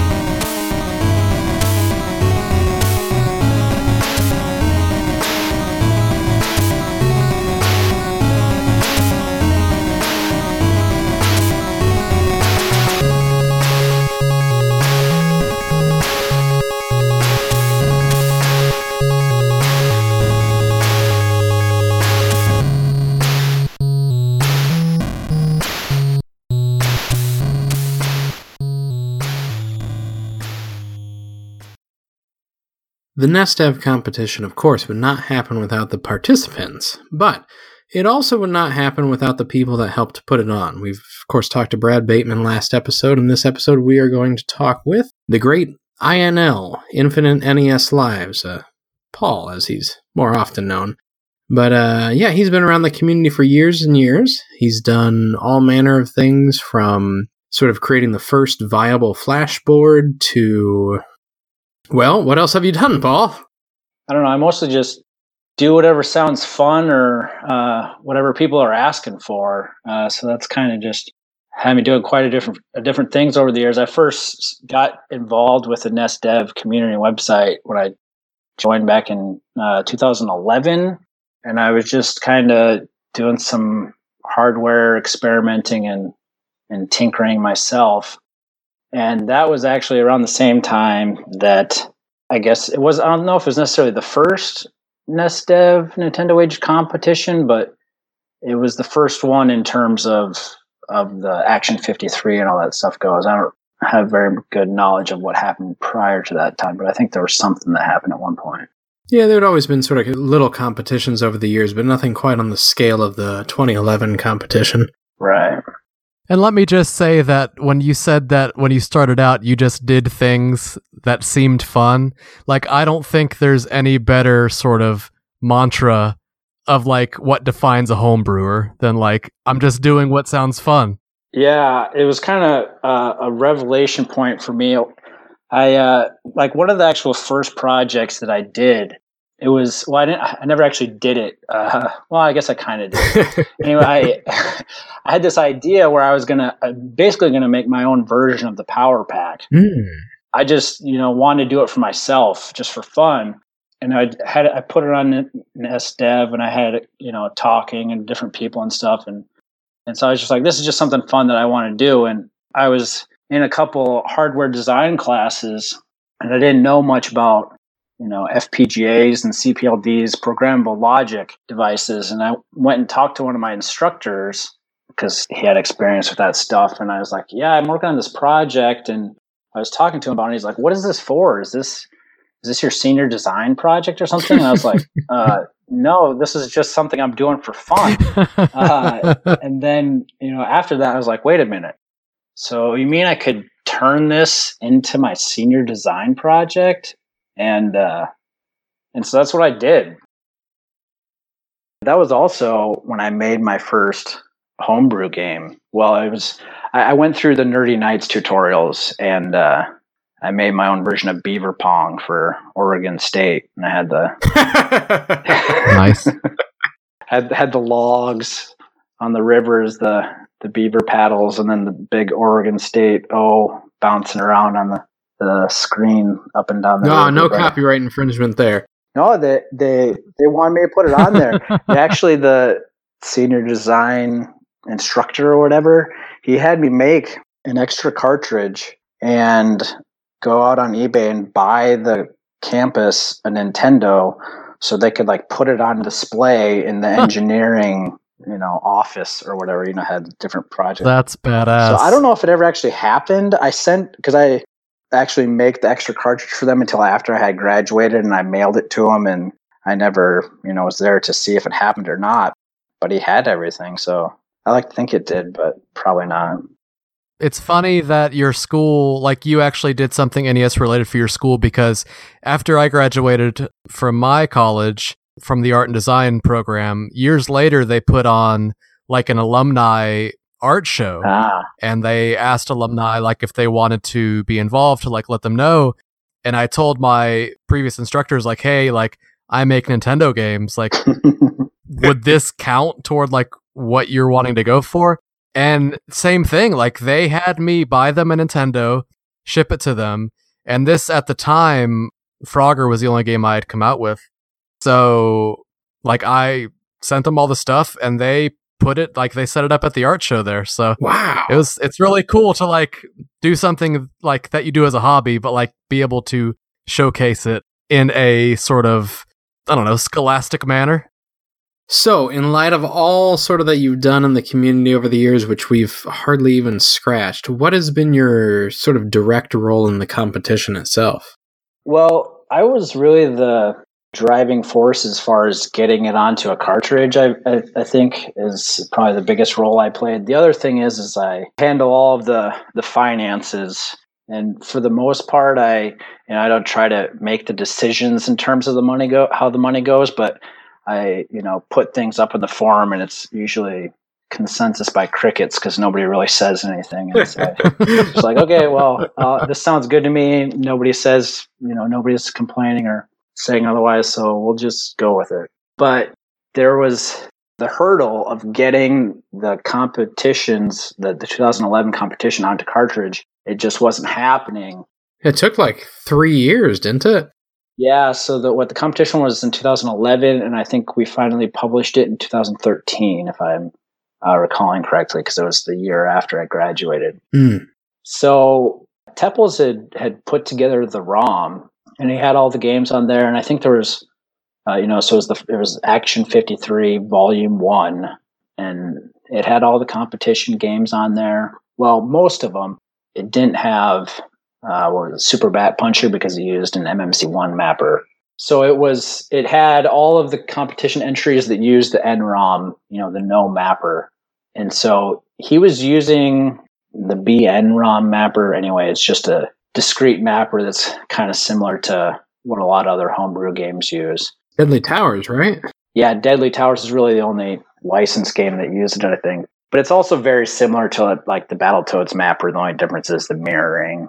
Anyway, he had the ROM done, and it was, I remember putting that on my senior design project in 2012. So, he had the software ready to publish within a year or so after the competition.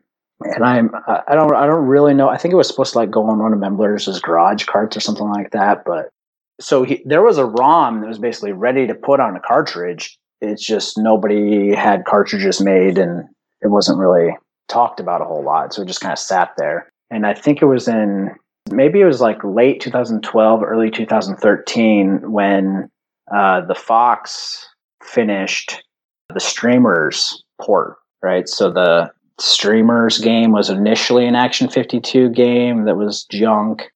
And then some guys made it into a fun little Flash game. Yeah, Arthur Lee. Yeah, Arthur Lee made it into a Flash game that's really great. And then the Fox ported that Flash game back to the NES. I didn't know that it originally started on Action 52. That's interesting. Oh yeah, it's like the only playable game on Action 52. So it came full circle. Somewhat playable. Yeah. But yeah, that was when he got streamers done. At the time, compared to what other things were kind of coming out, it was pretty exceptional. And I was like, this would be great.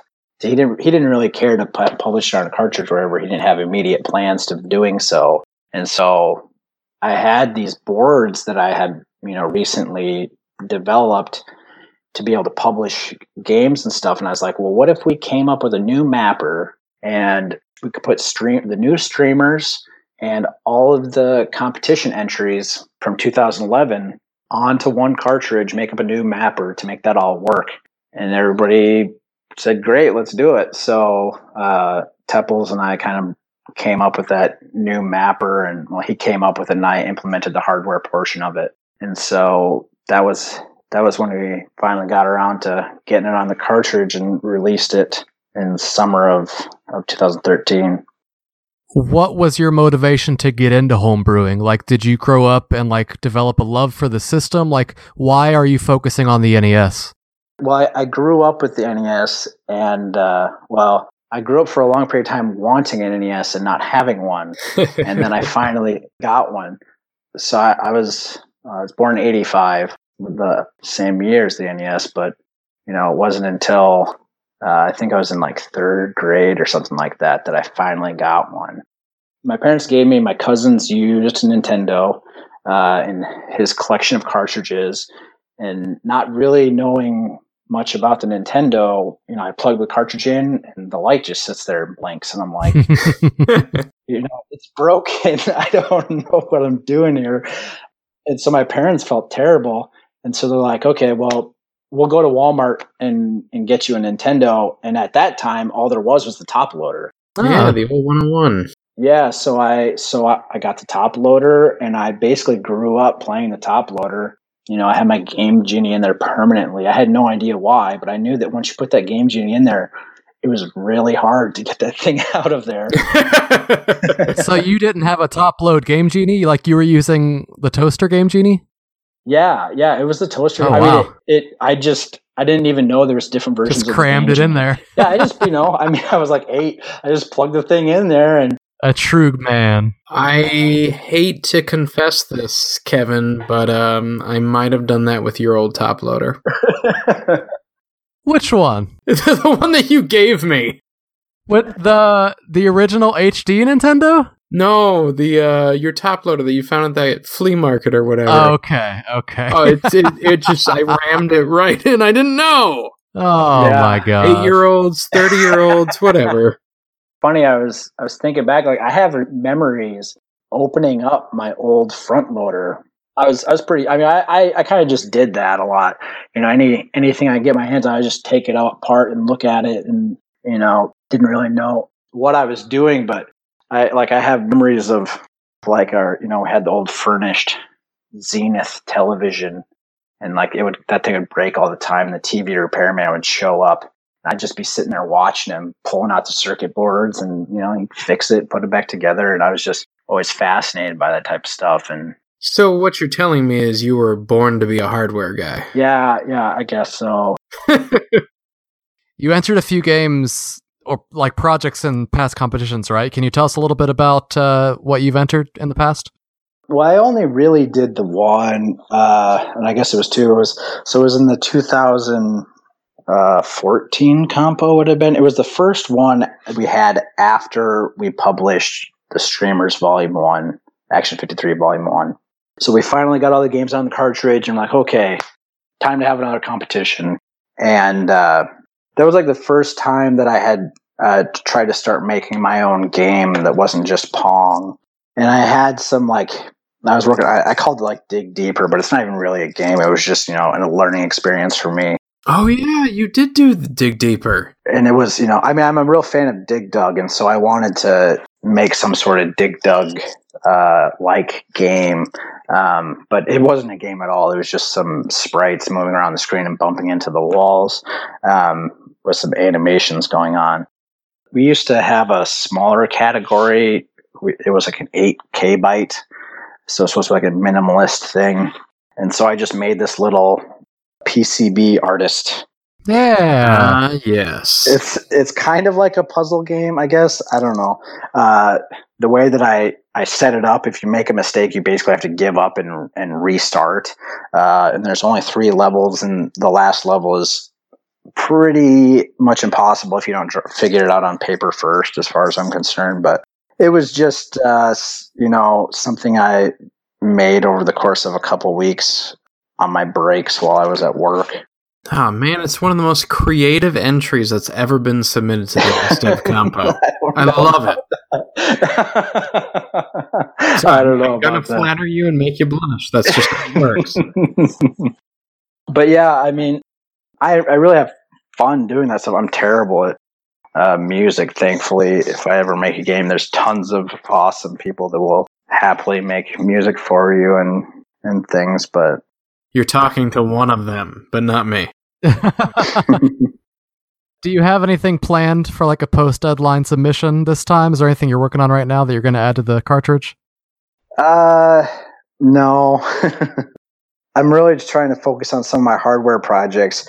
I have some ideas I won't get into too far, but I would like because one of the rewards, if you submit an entry, we generally we've accepted just Pongs, but people try to make them better or whatever. And as long as it looks like you've put in some effort, we're just happy to see people contributing and getting involved and getting started.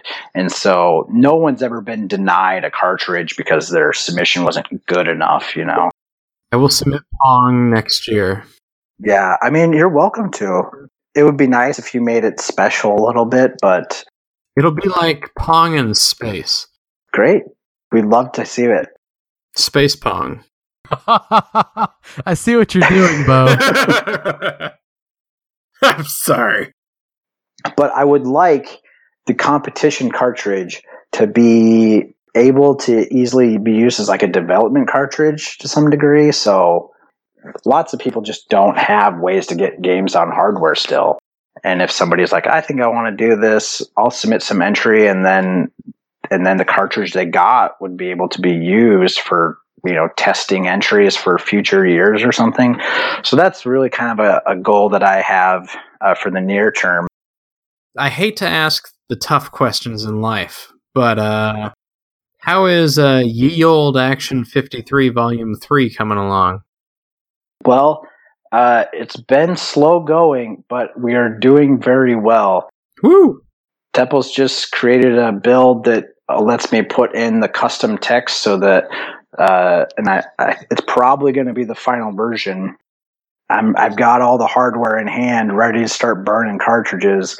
I just got to get my backlog of Lizard orders out the door, and then I'm going to focus on building those and releasing them. So I'm not going to make any promises, but nobody ever does.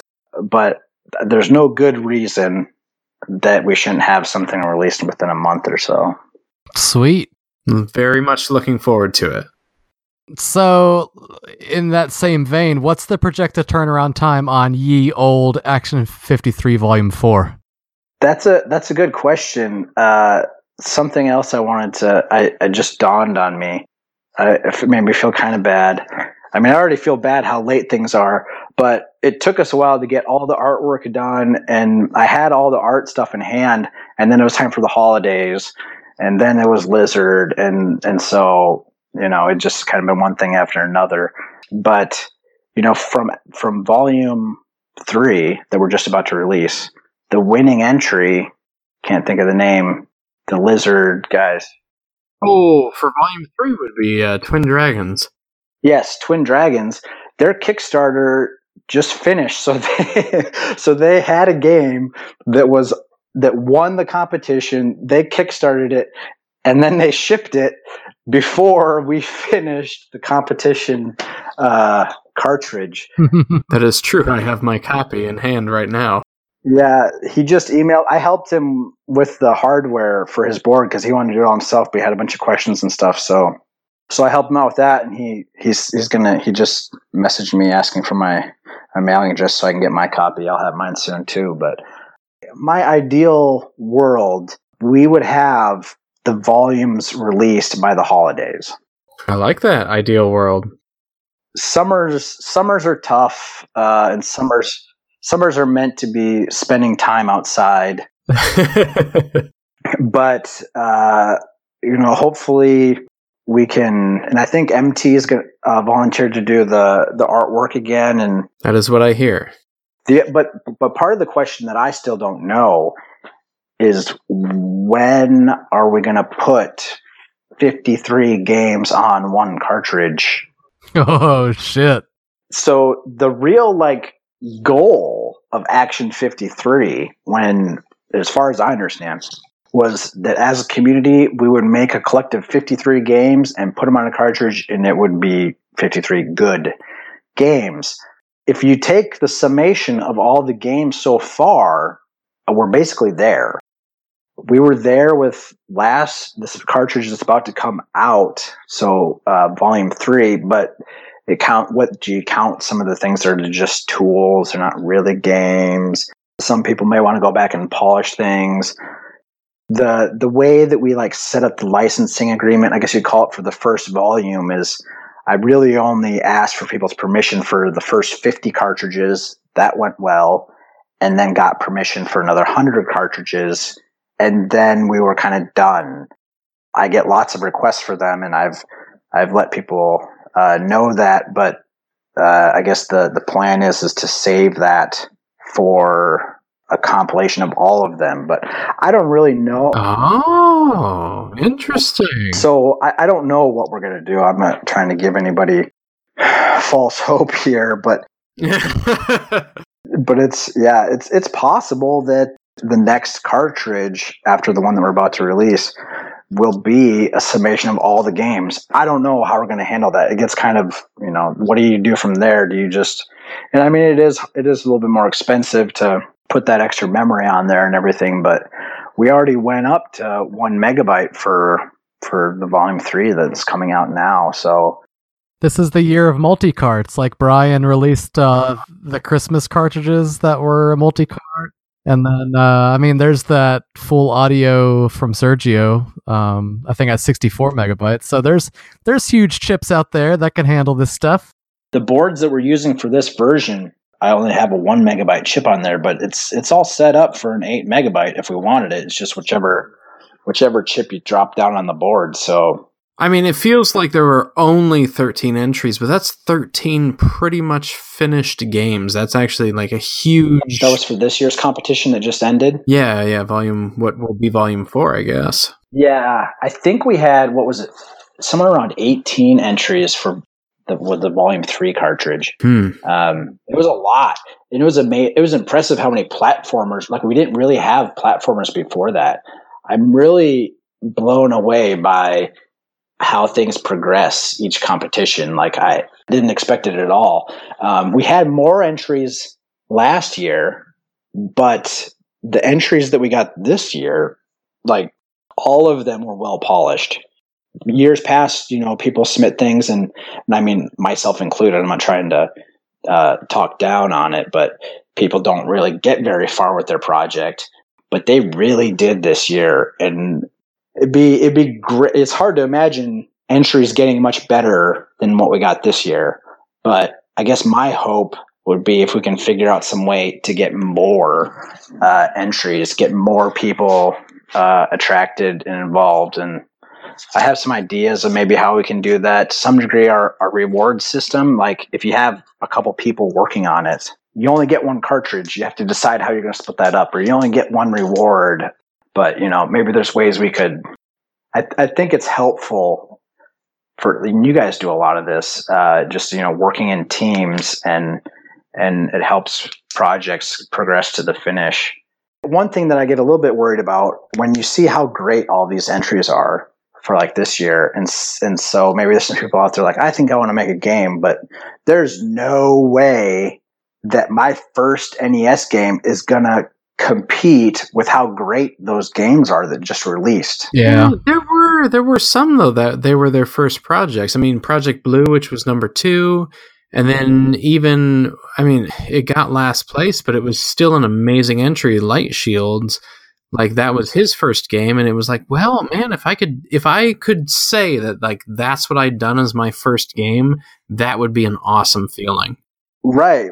I think it would be good if we like, because some of these people, it's nice to see they're coming back and they're submitting an entry every year, and that's great to see. I think it would be cool, like, to have some sort of like separate bracket for, not necessarily separate, but an extra bracket. Like if this is your first entry, we're gonna, maybe it should be weighted in some way. Like if it's a first entry, Rookie of the Year. Yeah, Rookie of the Year, something like that. yeah, You know, some other awards, Spirit Award. I like Spirit Awards. Yes. I mean that's the nice thing is things are going well. You know, I mean the fund that we've collected is healthy. We can afford to do things if we want, and anything. It's hard for me to even say that I could find enough time to make a game.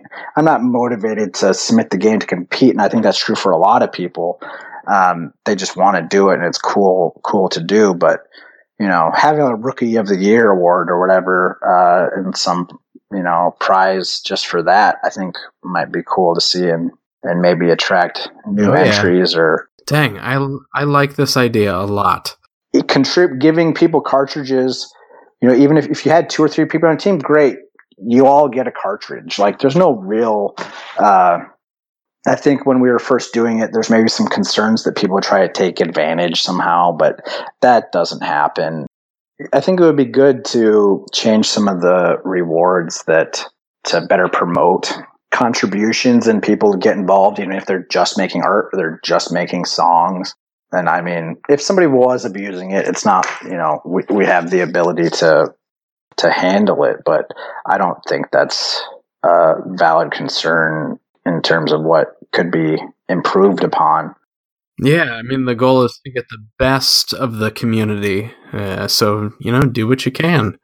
Yeah, and I mean, just in general, just to try to help motivate people to complete something, and that was kind of I think one of the original ideas of the competition is everybody's like, oh, I'm working on this, and why ever get it done to the point to where you feel like I can turn it in and have this competition. And it's been great to see people like the Twin Dragons and Debs and Nebs, I think, continuing development on his game from the competition cartridge. And it's great to see projects kind of get their footing in the competition and go further with it. So, speaking of music, which you mentioned a moment ago, you've published a few musical albums in your day. Is there anything you'd sort of like to send listeners off with? One of my favorite cartridges to manufacture and assemble are actually music albums, because I have to, I test every single cart. Well, I test it twice. After I program the board when it's loose, and then I put it in the cartridge, and I test it one last time after I put the stickers on before I put it on the shelf. Testing any game is kind of boring because you just have to go through the menu screens before you actually see something scrolling to make sure some of that stuff works. But with the music cartridges, I pop the cartridge in and I quickly skip to the next track, and I get to listen to that track for, 20 seconds or whatever while I'm assembling the next cartridge. And then I yank that one out. I put the next cartridge in and I skip to the next track again. So it gives me entertainment, musical entertainment while I'm assembling the cartridges. But one of my favorite songs is on the first music cartridge that I helped publish, the 2 AO3 Puritans by Brad Smith, and it's called Dry Up and Tumble On. Sweet. Awesome. Let's check this out. Well, we are going to check out Dry Up and Tumble On. Thank you so much for coming on and chatting with us, Paul. This was great to finally sort of talk to you in person. I know it's taken a few times to sit down and record, but we do appreciate it. And yeah, man, your contributions to the competition are just phenomenal. Yes. Thanks, guys. Thank you. It's great talking to you guys as well. Looking forward to meeting up with you guys again at some point. Oh, yes. You've only given me more questions.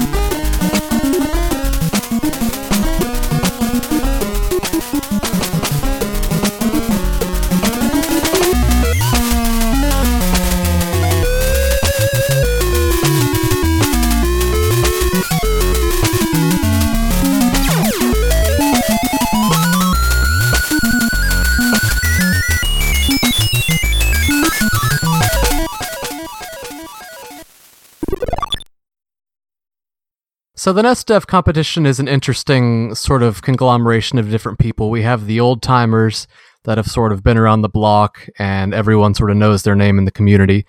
But every once in a while you get someone new sort of coming out of the blue that you've never heard of before, and they have these new exciting projects.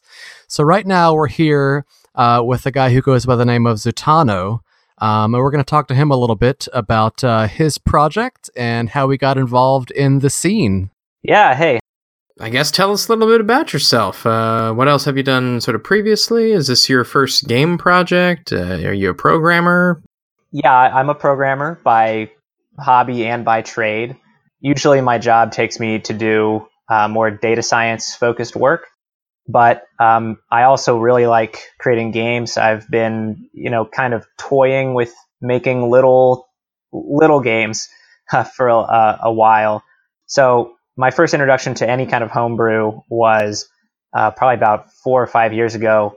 I was doing some Nintendo DS homebrew, just some really simple stuff. And then from a friend of mine who owns an arcade here where I live, he told me about the NES homebrew scene, talking about how he collects all these different cartridges that they, NES homebrew developers put the ROMs on the cartridges, and he collects them. And he kind of got me into the whole NES programming thing. So, yeah. So your project is called Light Shields that you entered in the competition this year. Can you sort of briefly describe the gameplay style of it? So it's a 2-player kind of combat competitive multiplayer game where each player controls a spaceship, and you basically just have to shoot each other with your bullets. And the trick, the catch is that in between your spaceship, or both of your spaceships, are these shields that kind of move back and forth. So they'll follow your ship around. Each player has their respective shield, and it'll follow you around to kind of keep you protected. But you can actually stop the shield in case you need to kind of peek around it really quick and get a quick shot off. You can also shoot through the shield. If you shoot it once and it'll go down for about a second, it'll become transparent to the bullets. And it's basically just this kind of, strategic combat where you just try to shoot the other player given these weird, wacky space rules. Yeah, you did some really neat stuff with like the graphics and the lights and transparencies and all that you don't normally see. Yeah, thank you. Yeah, it's I wanted to make it look. I don't know. It went through a few iterations. Originally, I just drew the graphics myself in YYCHR, and they really did not look very good at all. It was some Microsoft Paint level stuff. Hey, don't knock Paint. Yeah. It's Bo's baby. It is good for prototyping. I'll give it that. Well, anyways, I had a friend that does animation professionally come in and help me kind of boost the graphics to a new level. And when you were talking about the shield that each player has, when you're moving around, the shield moves a little bit slower than the player, right? Am I remembering that right? Yeah, it kind of lags behind you. So it's not like you can just move freely around the screen and always have it protect you. You kind of have to move strategically. Yeah. Sure, if you want to have cover, you're keeping it in front of you. And if you don't want to have cover, you're stopping it and moving around it. So when did you start working on the project initially? I started working on the project earlier in 2017 for, I don't know if you guys have ever heard of MHacks. It's like a hackathon. Oh. I don't know if you ever heard of a hackathon before. No. Basically, nerds get together and they just choose random projects that they try to complete in 36 hours. So it's kind of like a game jam, except not limited to games. I learn new stuff every day here. Well, anyways, I went ahead and decided to do an NES game because I had kind of been meaning to learn about how to make an NES game for a while. So I went ahead and kind of dove into it. And as it turns out, the friends who I was there with really enjoyed the gameplay a lot. And so I kind of, after the contest or after the hackathon was over, just decided to kind of keep working on it and, just slowly tweaking it essentially throughout the year. And eventually it turned into what it is now.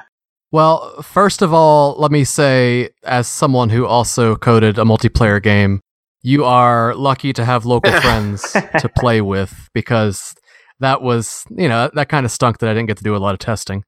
But a follow-up question I wanted to ask is, when you set out to make this game, did you know of the competition ahead of time and you were making this game specifically for the competition, or is it something that sort of you wound up seeing around the time of completion that you thought it would be good to sort of throw it out there, for that reason? Definitely the latter. I did not know about the competition, or if I had heard about it, I wasn't really in my mind at the time. I just really wanted to, it was almost just a learning experience purely, where I just wanted to, choose a project, kind of jump into the scene. And then eventually I figured, this could be something that I could submit to the competition, just kind of, put my name in there as a community member and homebrew game developer. So did you end up doing it in C or assembly? That's all assembly. Yeah.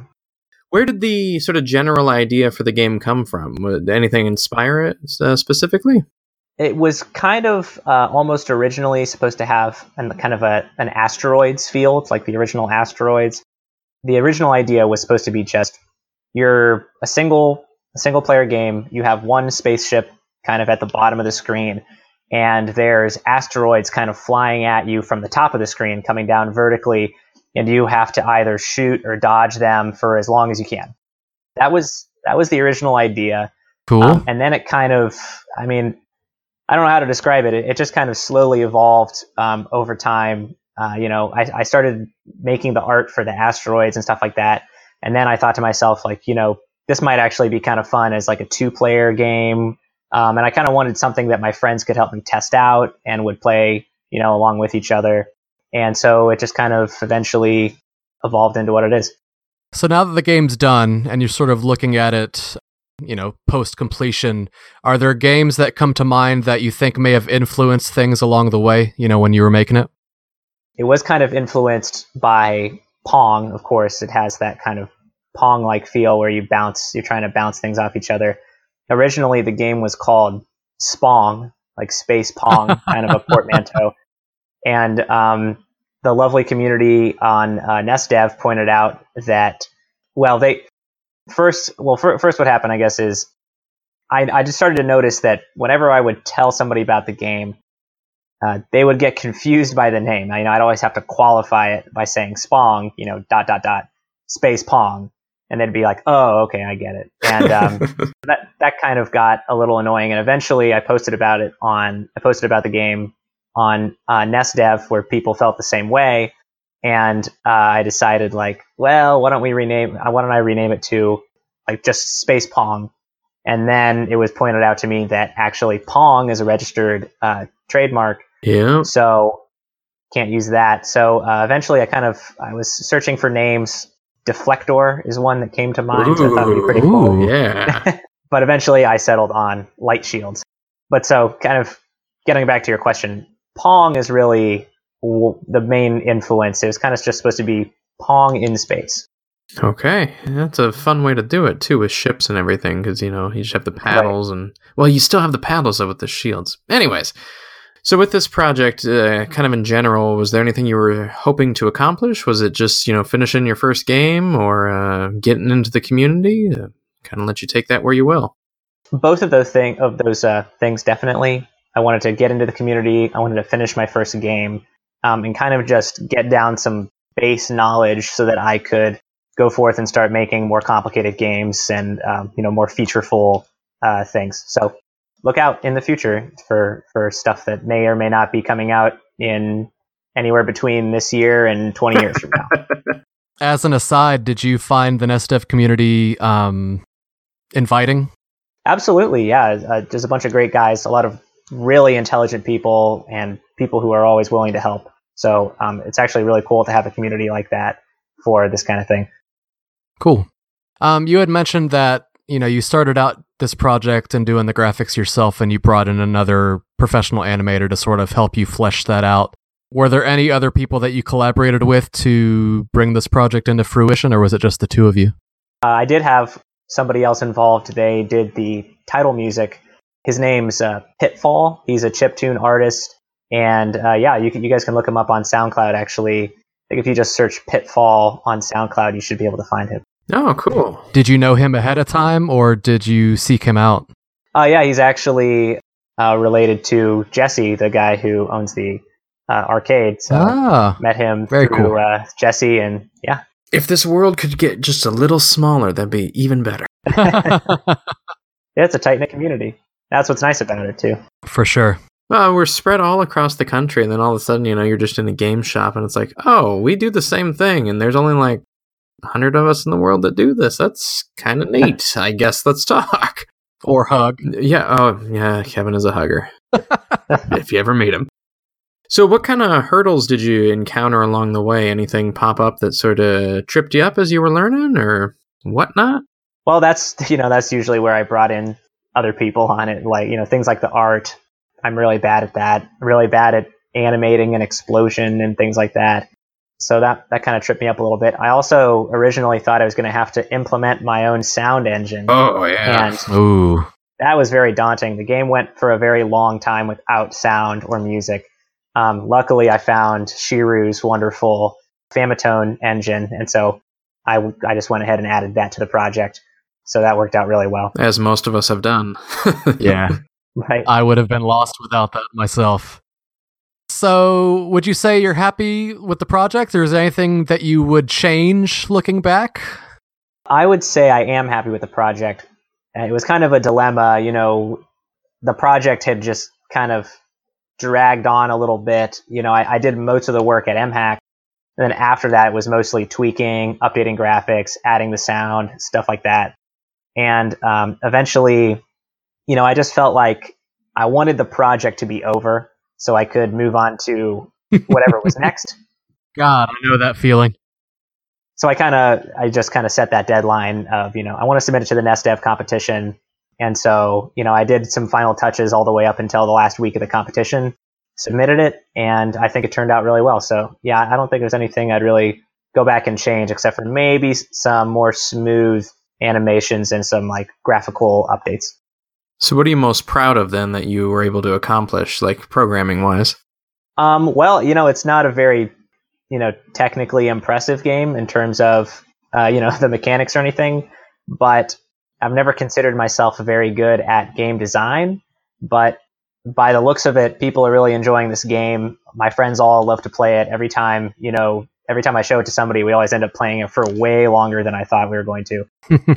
So that's something I'm proud of, able to come up with an idea and, essentially on the spot idea. I mean, it really had very little forethought, and it turned into something that people genuinely enjoy playing. And so I'm proud of that. Dang, man, that's awesome. Yeah, and like knowing that feeling, like when you're sitting down playing a game that you made with your friends on the Nintendo, like it's such a unique feeling. Yeah. So I don't know. I'm proud of you. Well, thank you. And you sort of mentioned that you just wanted this project to be done. So I don't imagine you have any sort of plans to expand this project, post competition. I've talked with Jesse a little bit, and if there's an interest in some kind of physical cartridge, then I'd probably do some updates to make the physical cartridge more attractive. Something like that, maybe like a new mode, because it currently just has those two modes, the shield mode and the open mode. Mm-hmm. So possibly a new mode, or just a small mechanic tweak. Well, you'll have to let us know if you do. Yeah, absolutely. Is there anything else you'd sort of like to share with the world about the project? I guess I'd just like to share for anybody who hasn't gotten into making their own homebrew yet that, it might seem daunting, but in my experience, with programming projects, it's a lot easier to just pick a goal first and then, work your way towards that goal. So instead of, cranking through the Nerdy Nights tutorials necessarily, which they're great. I mean, those are the tutorials I used personally to make this game. But, maybe instead of just cranking through the tutorials, just slugging through them, come up with a project idea, even if it's super simple, just, kind of work your way through, asking questions and using the wonderful resources at nesdev and Nintendo Age to solve your problems.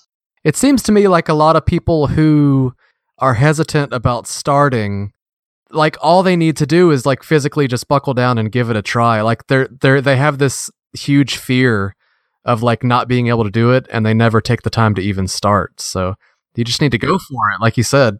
Yeah, I think that's true about a lot of, in my experience, programming, people trying to learn how to program or how to really build something, they focus too much on, they want to become experts at the underlying, theory before even starting a project. And really, I think doing it the opposite way is a lot easier and a lot more fun. Yeah, it's definitely a lot more fun. Yeah. So yeah, thanks for coming on. We're going to feature the title track from Light Shields, and yeah, it was great talking to you. Thank you. Great talking to you guys. All right, crank out another game. We'll have you back soon.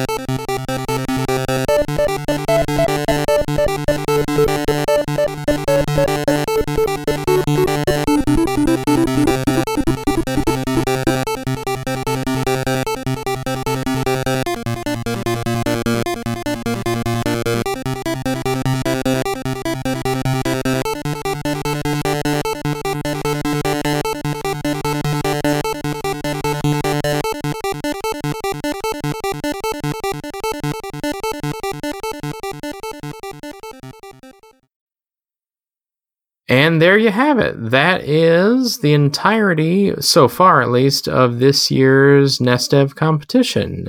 Sometimes after the fact, things will either get tweaked with bug fixes, or actually whole games will get added and then released on the cartridge like streamers did back with the 2011 competition. But that is what we know so far. Now, after we released episode 1 of this sort of breakdown of the competition, they revealed the winner. Is that correct? They revealed the entire rankings, so we're going to sort of go through that and kind of talk about each of the entries. Just sort of a recap. All right, Kevin, so what was the winner of this year's nesdev competition? I don't like the way you just are making me say it because I cannot pronounce this to save my life. That's why I had you say it. Gruniozerka 2 was the winner of the 2017 nesdev competition. Yeah, so that was the one by Lukas Kerr and MT. And M to the T. Yeah, they did MT did the graphics, Lucas did the programming, and they both sort of did level design, which, we talked about last episode. But yeah, that one scored number 1. It's a puzzle platformer. What did you really kind of like about it? Well, I mean, it looked as good as an NES game can look. I mean, MT consistently pushes the boundaries of what should be possible, and just everything he touches is gorgeous. So, graphics, of course, amazing. And I mean, it's a puzzle game, so I'm digging puzzle games.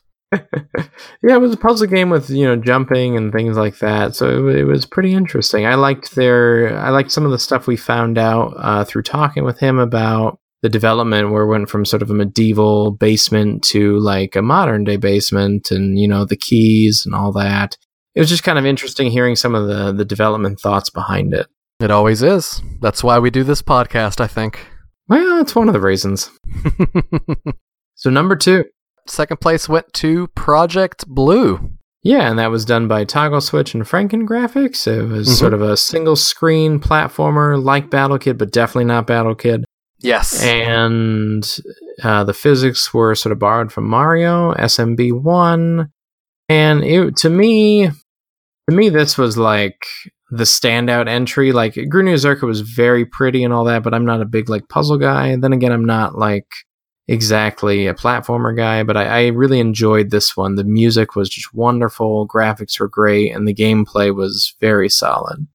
Yeah, I think when I personally ranked them, when I turned in my scores, I had Project Blue at the top of my list because it was just a fun game.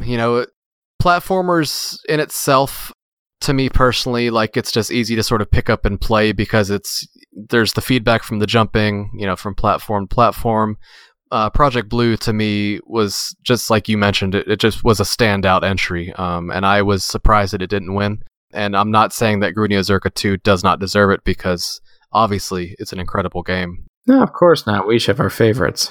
Yeah, exactly. So kudos to all the entries, of course, but yeah, Project Blue is fantastic. Yeah, and that will hopefully, it looks like, be on Kickstarter this fall with, kind of a full game and all that. So be sure to kind of keep an ear out for that as they go. They were only 1 point apart in the scoring. And number 1 and number 2 were at 44.5 and 43.5, and the next one was, a couple down.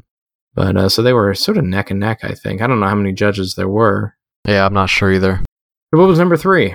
So third place went to Wolfling, which we talked about earlier in the episode. That was by Lazy Cow, and it was, of course, the one where you switch between the person and then the wolf when you walk into Moonlight. Another platformer. I really liked this due to the sort of interconnected world, the sort of Metroidvania-esque deal, but... You need to quit saying that. You're going to get a lot of flack. No, only one person is going to give me flack, and you know what? I don't care. Fair enough. He knows who he is, and I really wanted to like Wolfling probably more than I actually liked it, because there were some bugs. Like, of all the entries, it probably had kind of the most bugs that I personally saw in it. Walking through walls, stuff like that. And I could not get used to the physics. Like, as much as I wanted to, they were very difficult to kind of grasp. And so I ended up dying a lot. I ended up not getting very far, or as far as I wanted at least. And I think it has some of the most potential out of all the entries, but it also could use, a bit more polish. Yeah, and I think that could be said about a lot of the games that get entered. I wanted to like them more than I wound up liking them. But of course, that could entirely be because these people were coding up until a deadline and they couldn't put as much polish into them as they would have liked to. Oh yeah, it's always curious to see like where they go from this, whether this is it or whether they become, maybe not a more polished version of this game, but like what becomes of their next game. Like, Right. it learns from whatever this was. Mm-hmm. Yep. So Wolflink stylistically was awesome looking, and I think the idea of it was really, really good. But like you said, physics, and it could have been what they intended them to be, but I think that they could use a little bit tightening up. But it was a very, very cool idea for sure. Yeah, the transformations were really neat.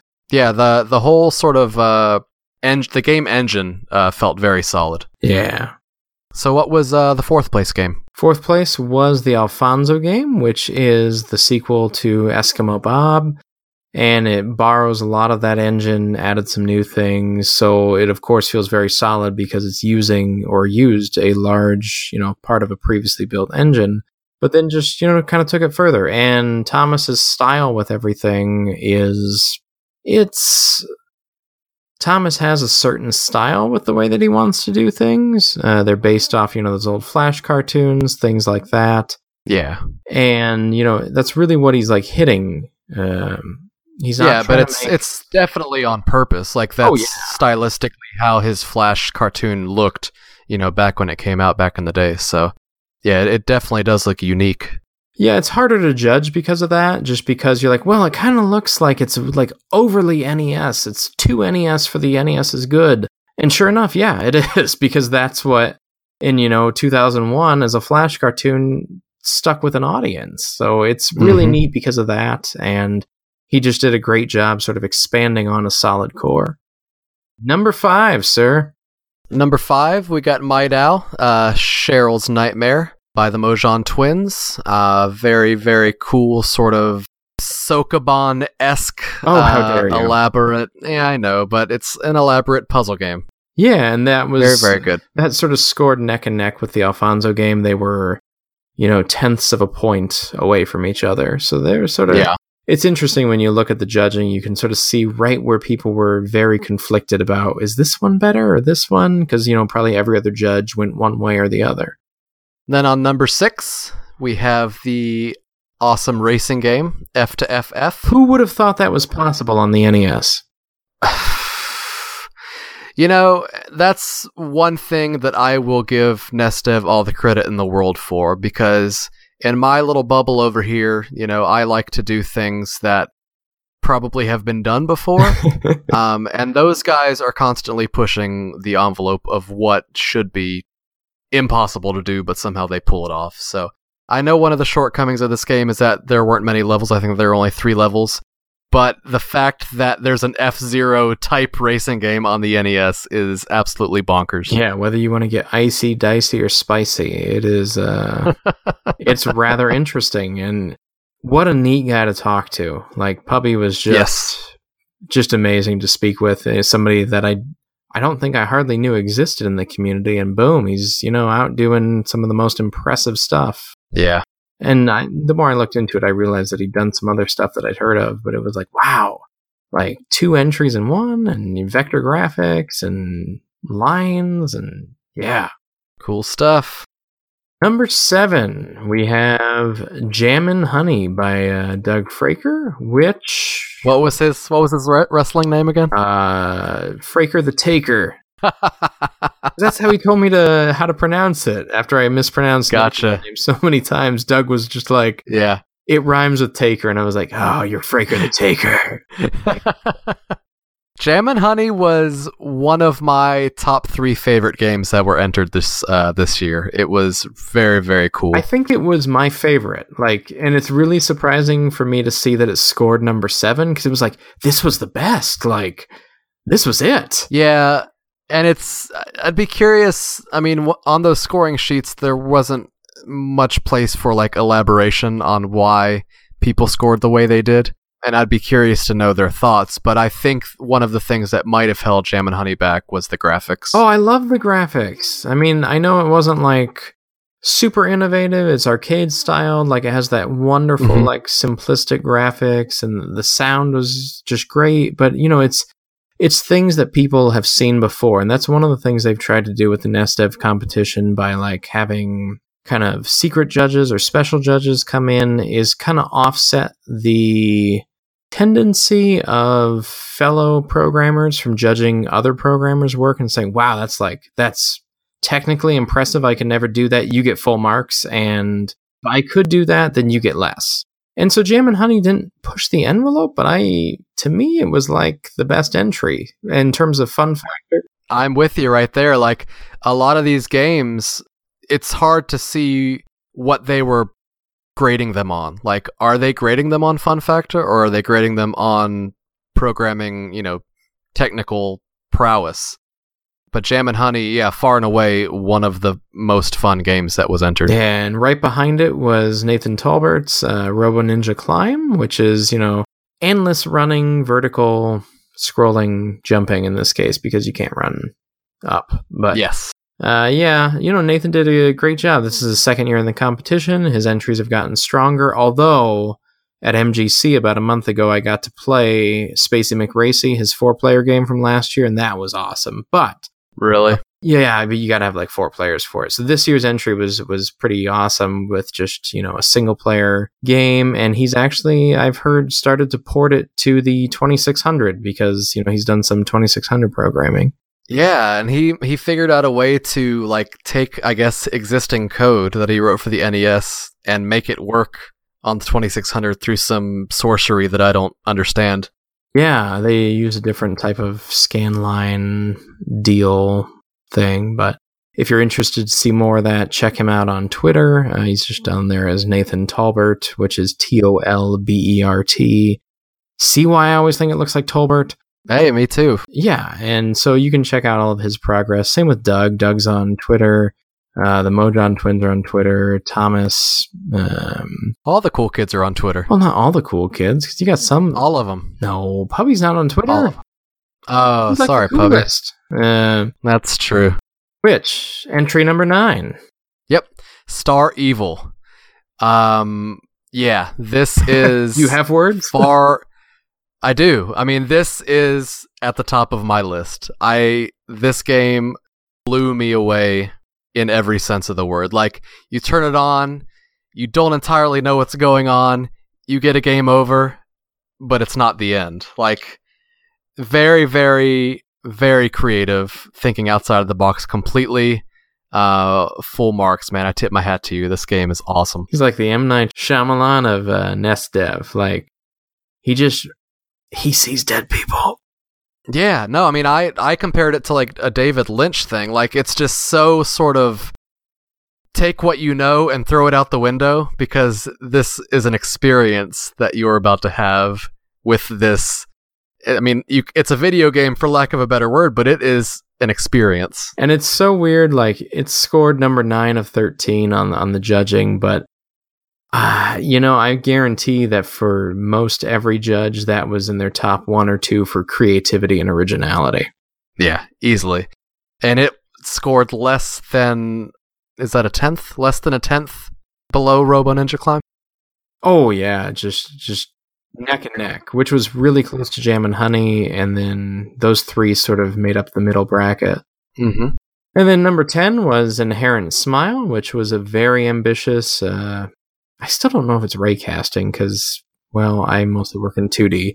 But, a 3D dungeon crawler with separate screens for battles that are more RPG-esque. Mm-hmm. You level up, you get different equipment, things like that. And I still don't really know what to think about that one. Like, it tried to do so much that had never been done before. And I really like the RPG scenes. I'm kind of divided on the actual 3D implementation, but it was really neat to see regardless. Yeah, and I'd be curious to find out if this was originally multiple ideas that they sort of crammed together. The battle screen and the maze dungeon, they both have very distinct feels, but I don't know if they go together as well as maybe they should have. I think they would work well together. I'm more of an RPG or less of a dungeon crawl guy, but it was just the problem for me was the fact that I couldn't tell where I was in the maze without looking at the minimap. Yeah. And so I just ignored everything on the top half of the screen and just looked at the minimap. Yeah, and it was, even when you're looking at the maze, the 3D maze, when you start like turning your body a little bit, it's hard to sort of determine where the wall is. Like, I don't think that the maze, as impressive as it is programming wise, I don't think it worked. I don't want to speak poorly of it because it's so impressive, but it's just hard to like see where you are when you're looking at the maze. Like, you have to be married to that mini-map. It leaves the question of, can a real-time 3D, pseudo 3D game be done on the NES? You know, nobody's ever ported Wolfenstein, things like that over, so that question's still kind of open. It doesn't answer it. It kind of gets partway there. Yeah. But it's probably going to be looked at as a stepping stone in the future when something like a Wolfenstein port somehow comes out on the NES. Well, and I know with Inherent Smile, there were some definite time issues. Like, there was much more that they wanted to do. There were multiple people working on it, and so it kind of got put together sort of as is. And so hopefully we see something more from this. I would love to see what they had in mind and where it could possibly go. But I guess time will tell. Yeah, and I'd like to talk to the developers about the combat because, you know, there would be times that I would be fighting the cube at the beginning of the game and I'd kill the cube after 4 hits. And then I would immediately get into combat with another cube and the battle would take 25 minutes and I would never kill it. Like, I don't understand why, are there different cubes with different hit point values, or is that a bug? No, the cube is sort of a throwback. You know, a lot of Super Nintendo RPGs have the cube, and the cube was always very difficult to defeat with melee attacks and all that. But at the beginning, you don't have any magic. Like, there's no other way to fight him. It's true. It must progressively upgrade in some way. And I started to realize that the more I played it, you didn't encounter rats or slimes, right away. You only got to them later in the game. So I'm guessing that it is a different cube, even though it looks the same. Okay. But anyways. Yeah. Then we get to the bottom 3. Yes. These are the real losers of the competition. Definitely. And it's because they're all 2-player games. And so when you're judging a game, you do it by playing it and seeing what you think and, examining different things. And 2-player games, or especially 4-player games, always score poorly in the competition, no matter how good they are. Yeah, and it's kind of a bummer because, a lot of these multiplayer games, everyone that plays them with someone else, they rave about them. They're so much fun, but when you're sitting down to sort of go through these games on your own to score them, you're by yourself. Not a lot of these people have access to playing these games with other people. So I don't think that these scores are true reflections of how good the games may or may not be. Not a chance. These are the 3 you would pull out in a heartbeat at a party, and you would sort of hide all the others in a different folder. Yeah. But actually, some of them, like Alfonso Melee, which scored 11 on the list, you could not even start without having a second controller in hand. So, when I went to go play it some, I didn't have a second controller at the time, and I was too lazy to configure my emulator, so I got to, the character select screen, and that was it. I played everything else, and eventually I got back to this one because, I wanted to check it out. But, they require 2 players. That's in italics. That's just the way it goes. And, I mean, it's a good game. When you sit down to play it with a friend, it feels sort of like Super Smash Brothers. You're just fighting, you're beating the crap out of each other, and it's a lot of fun. Yeah, so Thomas made all these different characters for the Alfonso game and Eskimo Bob. They each have their sort of different abilities. Mm-hmm. And in Melee, you choose characters and you fight against each other. It's not, it's not as complex as, Street Fighter or Mortal Kombat. You don't have all the combos and stuff like that, but each character still has their basic moves. You have health, deaths, all that. Mm-hmm. No fatalities. Or babalities or friendshipalities or whatever they're called. Man, you're bringing back some memories now. No, I know. It's can you just picture Shun Tzu with the rainbow in his hands? Yep, I sure can. Anyways, what was number 12? Number 12 was definitely far and away the best game in the competition. It is the game that I did myself. Nothing good can come of this. Oh, nothing good can come of this. No, well, I mean, I've heard a lot of good came from it to people who played it with friends. Oh man, it's great. People have had a lot of fun. I heard that it was played at Midwest Gaming Classic a little bit. Yes, it was. We put it on as much as we could. People loved it. I sent you the picture of the two dudes who were playing it, right? Yeah, you did. They were like, this is the best game ever. And I was like, well, I got to take your picture and send it to him. And I never take pictures of random people, so Right. it does a lot. It's much appreciated. It's always nice to see someone playing the game. Yeah, so I'll go ahead and judge nothing good can come of this since you won't. Very simplistic graphics. Doesn't seem like there's a lot to do. But when you start to play it, you will not have more fun killing your friend than you do in Nothing Good Can Come of This. So Yeah. So if you get a chance to check it out, be sure to have a second player because you will not appreciate it unless you get into that, life or death struggle with another person.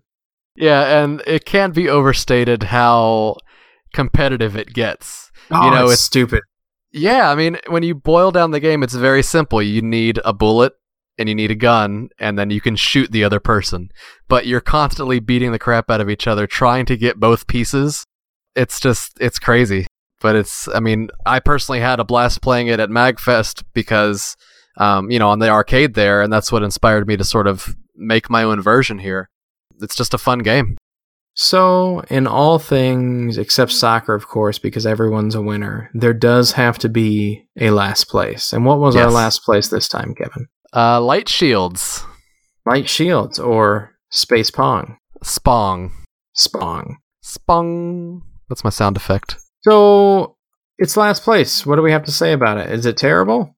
Heck no. It's not terrible at all. And that's what's cool. Bit. All of the games that were entered have merit. They're all good. So it sucks that someone has to get last, and I came damn close to getting it myself. And I would have been okay with it, it's fine. All of these other entries were fantastic. So, you can't really argue. I mean, they're great games. And Light Shields is a super cool take on Pong. It's like a vertical Pong. So it's always, whenever anybody starts out programming, Pong is generally the first game that they do. And at some point in that process, you usually think, what if I can make an original version of this? Something that I could actually release as a game. And then I could, just kind of shortcut that process of developing something new. And you usually fall flat. But Light Shields is actually an original take on things due to the force fields, due to the fact that it's now vertical instead of horizontal. Zutano just did a great job interpreting kind of a classic and adapting it to the kind of constraints of making something new. Yeah, and it doesn't immediately feel like Pong. No. On a lot of the Pong clones that come out as first projects or, just throughout time, once you turn it on, you immediately feel okay, this is Pong. They've spruced it up, but it's Pong. Light Shields had a very sort of unique feel to it, to where I didn't immediately think, oh, this is just another Pong clone. It had a really unique take on it, and that, the force field sort of blocking the other person's ball. It's just really, really cool. Well, and even Paul INL was talking about, that was his first project, was Beaver Pong. Mm-hmm. There's everybody starts somewhere, and this was a great start because it's so original, and it's of all these entries, this was the only one that my wife actually wanted to play with me. So different games appeal to different people. Yeah, for sure, and that's what's awesome about this competition. So next year, if you're thinking about submitting an entry, no matter how far out of left field your idea is, please start to work on it, get it done, because we'd love to have as many diverse entries as possible in this. Across the various entries, there were quite a few common themes. A lot of people just kind of wanted to finish something because it has a deadline, there's certain rules. They can just try to get something done within the time frame that they have. And so that was something we saw among many people. Yeah, and I think this year, more than any other year prior, it seems like there's more collaboration than ever before. Yeah. There's people that are really starting to be the go-to people for graphics, and you can see from Franken Graphics and MT, they're working on multiple projects and multiple entries, and it's really cool sort of having people at the top of their game being able to contribute to some of these ideas. Yeah, well, people come and go. Like, I know Frankengraphics only started working on NES stuff like 2 years ago, so anybody can sort of get involved, whether you want to do art, programming, music, kind of whatever. Like, it doesn't take that long to become pretty decent at all this. And so the competition as a whole is sort of inspiring because of that. Yeah, and I think another cool thing, in addition to there being like really talented people working on graphics and like polishing up these sort of genres that have been tried and true for all these years, like platformers and puzzle games, there was a real desire to sort of push the technical aspects of the system with these raycasting 3D games and sort of the experimental storylines. Like, there's a sort of open canvas to like explore things that you wouldn't normally maybe do on your own when there isn't a competition to sort of get the word out and get your project out. Yeah, well, you end up building these sort of engines or like toying with some technical things. Like, I'm sure Inherent Smile with the 3D raycasting was sort of like, I think I can do this. And same with Puppy with F to FF. Like, it was a very technical thing that then becomes a game. And so the competition's a very safe place to sort of experiment with that and to get feedback from kind of the best in the hobby. Yep. A lot of projects, too, we saw were sort of one-and-done deals. Last year with the 2016 competition, things like Nebs and Debs and Twin Dragons, like, they were very much intended to like go on to become Kickstarters. Like, here was a demo, and we'll get the full game done as we can. But this year, like, a lot of them were just sort of one-and-done deals, which I was kind of surprised with. You know, talking with Doug, it was like, you have a great game here, like this Jam and Honey thing. And he was like, yeah, and that's kind of it. And I was like, okay. I really wanted, that's good, though. Yeah, I wanted to push him to explore it, but, you know, at the same time, it was like, you know what, I can respect that. And that was that was fun to see. It's showmanship. Hit a high note, walk away. All right, George, what do we got next? You know, I mentioned, you know, you can sort of start preparing if you want to get if you want to do an entry next year, to start like thinking about what you want to do, start coding it so you can get it done. But, you know, a lot of people some of these games don't even take planning. Like mine, I started working on it just because it was something I wanted to do at that time. And then when I was done, it was like, oh, wait, there's a competition. The deadline's now. I can submit my game. Like, just the point of all this is to just like start coding and like work on something that you're passionate about and that you love. And if it turns out that you have something to show, you know, when the next competition sort of rolls around, throw it in the hat and let other people check it out. Yeah, so we basically have like almost 9 months from now is when the next one is up. That is plenty of time to either plan ahead or do no planning at all and still get something in. Yeah, no excuses. And like we've said, there are so many different areas that you can get involved. You know, you don't have to be a programmer. You can be an artist. You can be a musician. You can just sort of help get stories together and ideas. Like, there are so many areas that you can contribute. And like I said, there's more collaboration now than ever. Like, people are very receptive to other people sort of pitching in and making their ideas better and pushing them one step further than they thought they could be. So it's only benefiting the community. And the easiest way to do that is to go to the NesDev forums, go to the homebrew subcategory, find the 2018 competition, and either look at what other people are posting in terms of their own projects, or like Frankengraphics did last year, just start one that says, hey, I'd love to help with art. Anybody want art? Guess what? People want art. Yes, that's what I was about to say. Everyone wants art. I mean, that's where I've been lacking my whole time. Like, it just makes things so much easier when you have someone doing the art.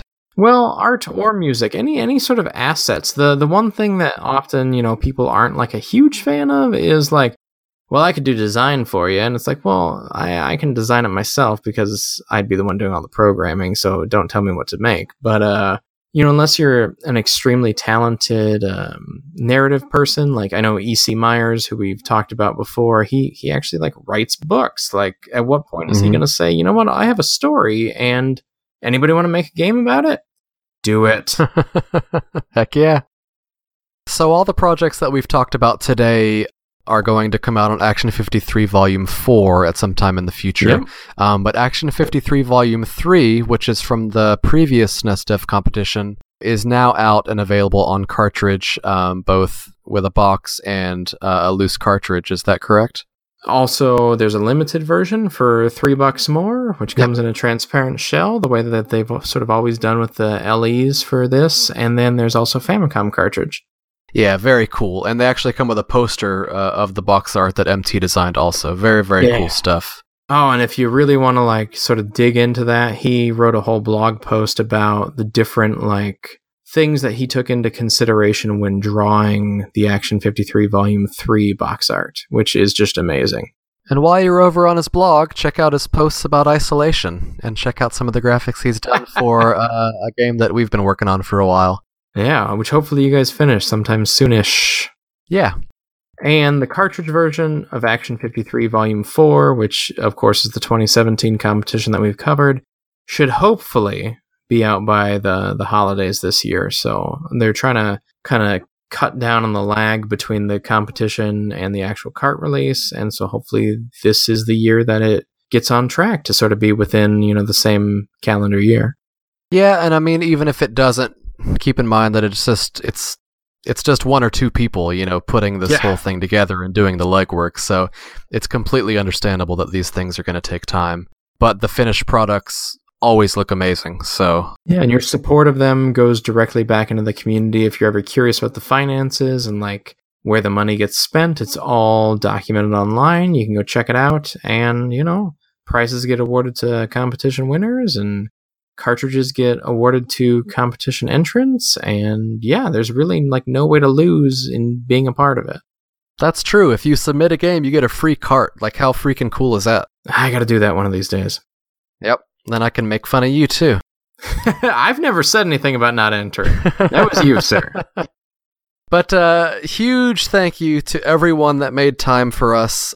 We know it was hard sort of scheduling, blocking off time to do these interviews, but getting the opportunity to focus on each entry individually, I don't think it's been done to this level before, so it was very, very fun getting to know the people behind these projects, their processes behind them. Just the whole thing's been a blast, so thank you to all the people that we interviewed. Yeah, and thank you for entering games, all of ye old people. This competition would not exist without people actually participating, so it's great to see, and it's become more and more of sort of a kind of a highlight of the year. Yep. And of course it would not be possible without the people that put it on. So Brad Bateman, Infinite NES Lives, thank you both very much. It was a pleasure talking to you. And of course Teppels, who actually programs the ROM to put on the cartridge. He assembles all these entries and makes them magically work on a single cartridge. It's wizardry. Yeah, and he designed the initial Mapper 28, which was used for the Volume 1 and on. So we didn't get a chat with him this year, but hopefully we will in years future. And yeah, just a very neat guy. He's done tons in the community. And yeah, big thank you to you three. And of course, in classic Nintendo fashion, a big thank you must go out to all of you for playing. Yes. These entries would be meaningless. The act of making games is meaningless unless somebody actually plays them and hopefully enjoys them. So thank you for taking the time to check them out. They're all freely available online, as we've said before. They'll be out on cartridge, in the future. And yeah, these developers would love feedback. They'd love to know what you think and, what's good about games, what's bad about games. And yeah, they do this for themselves. I know I make things for myself, but they really do it to get people to actually play them. So special thanks to anybody who's actually taken the time to check them out. Even the most basic game takes so much time and effort to create. So like, if you have played any of these games, if you enjoy any of these games, please reach out to the people that made them and just send them a quick, great job, I liked this. Like, it might seem meaningless to you to say it, but like, it really means the world to us to receive those kudos, because like Bo said, like, we make these games for ourselves, but there's nothing better than witnessing someone playing them and hearing that they were enjoyed. So thank you. I, for one, I'm looking forward to next year, sort of to see, what the community's gonna kind of give to us. It's a great annual thing. I think people are starting to get into sort of the rhythm of it. It doesn't have to be the next new Super Mario Brothers. It can be anything in between, from Pong to Ninja Gaiden. The point is to get involved, to use the competition in any way that works for you. If it's a springboard to greater projects, if it's a springboard for learning, if it's just a chance to finish something, to say that you've actually finished a whole game, use it. And the community's only as strong as the people who are part of it, so get out there. Yes, we'd love to have you. So as always, if you'd like to reach out to us, if you have any questions, you can email us at nesassemblyline@gmail.com. We'll answer any questions you send our way on future episodes. And as we mentioned, in the next episode, we'll sort of return to our regular format. If you want to follow Bo or I on Twitter, I can be found at A Ton of Glaciers. Bo is at Soulgoose. We're always sort of posting about what we're working on or what other people are working on, trying to, get the word out on those guys. And as we mentioned on previous episodes, we do have a Patreon. If you want to support us, which is entirely optional, you can find us at patreon.com/NESassemblyline. I also want to mention that in September, I think around September 9th, I haven't nailed down the exact dates yet, but I'm going to be putting on a charity stream to raise money for autism research. We're calling it the NES Spectrum Marathon. If any of you out there are looking to sponsor, if you'd like to sponsor the event, we've been sort of taking some donations to raffle off to people who are going to donate for that. So definitely reach out to me if you wanted to do that at A Ton of Glaciers on Twitter, or you can send me an email at the email address that I provided earlier.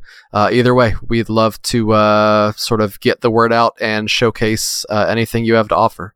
And you say donations, but you mean that you will actually be playing whatever they send in on air, so it's a great chance for some exposure. Yeah. So I think, as a developer myself, I'd really love the opportunity to showcase what you guys are doing in a way that I think you would appreciate. So if you want to get some exposure and at the same time help out a great cause, get in contact with me because I'd love to have you. So we are going to close with some music. Here's a song from Maidao, and yeah, we'll see you next time. Thanks for listening. Thanks so much, guys.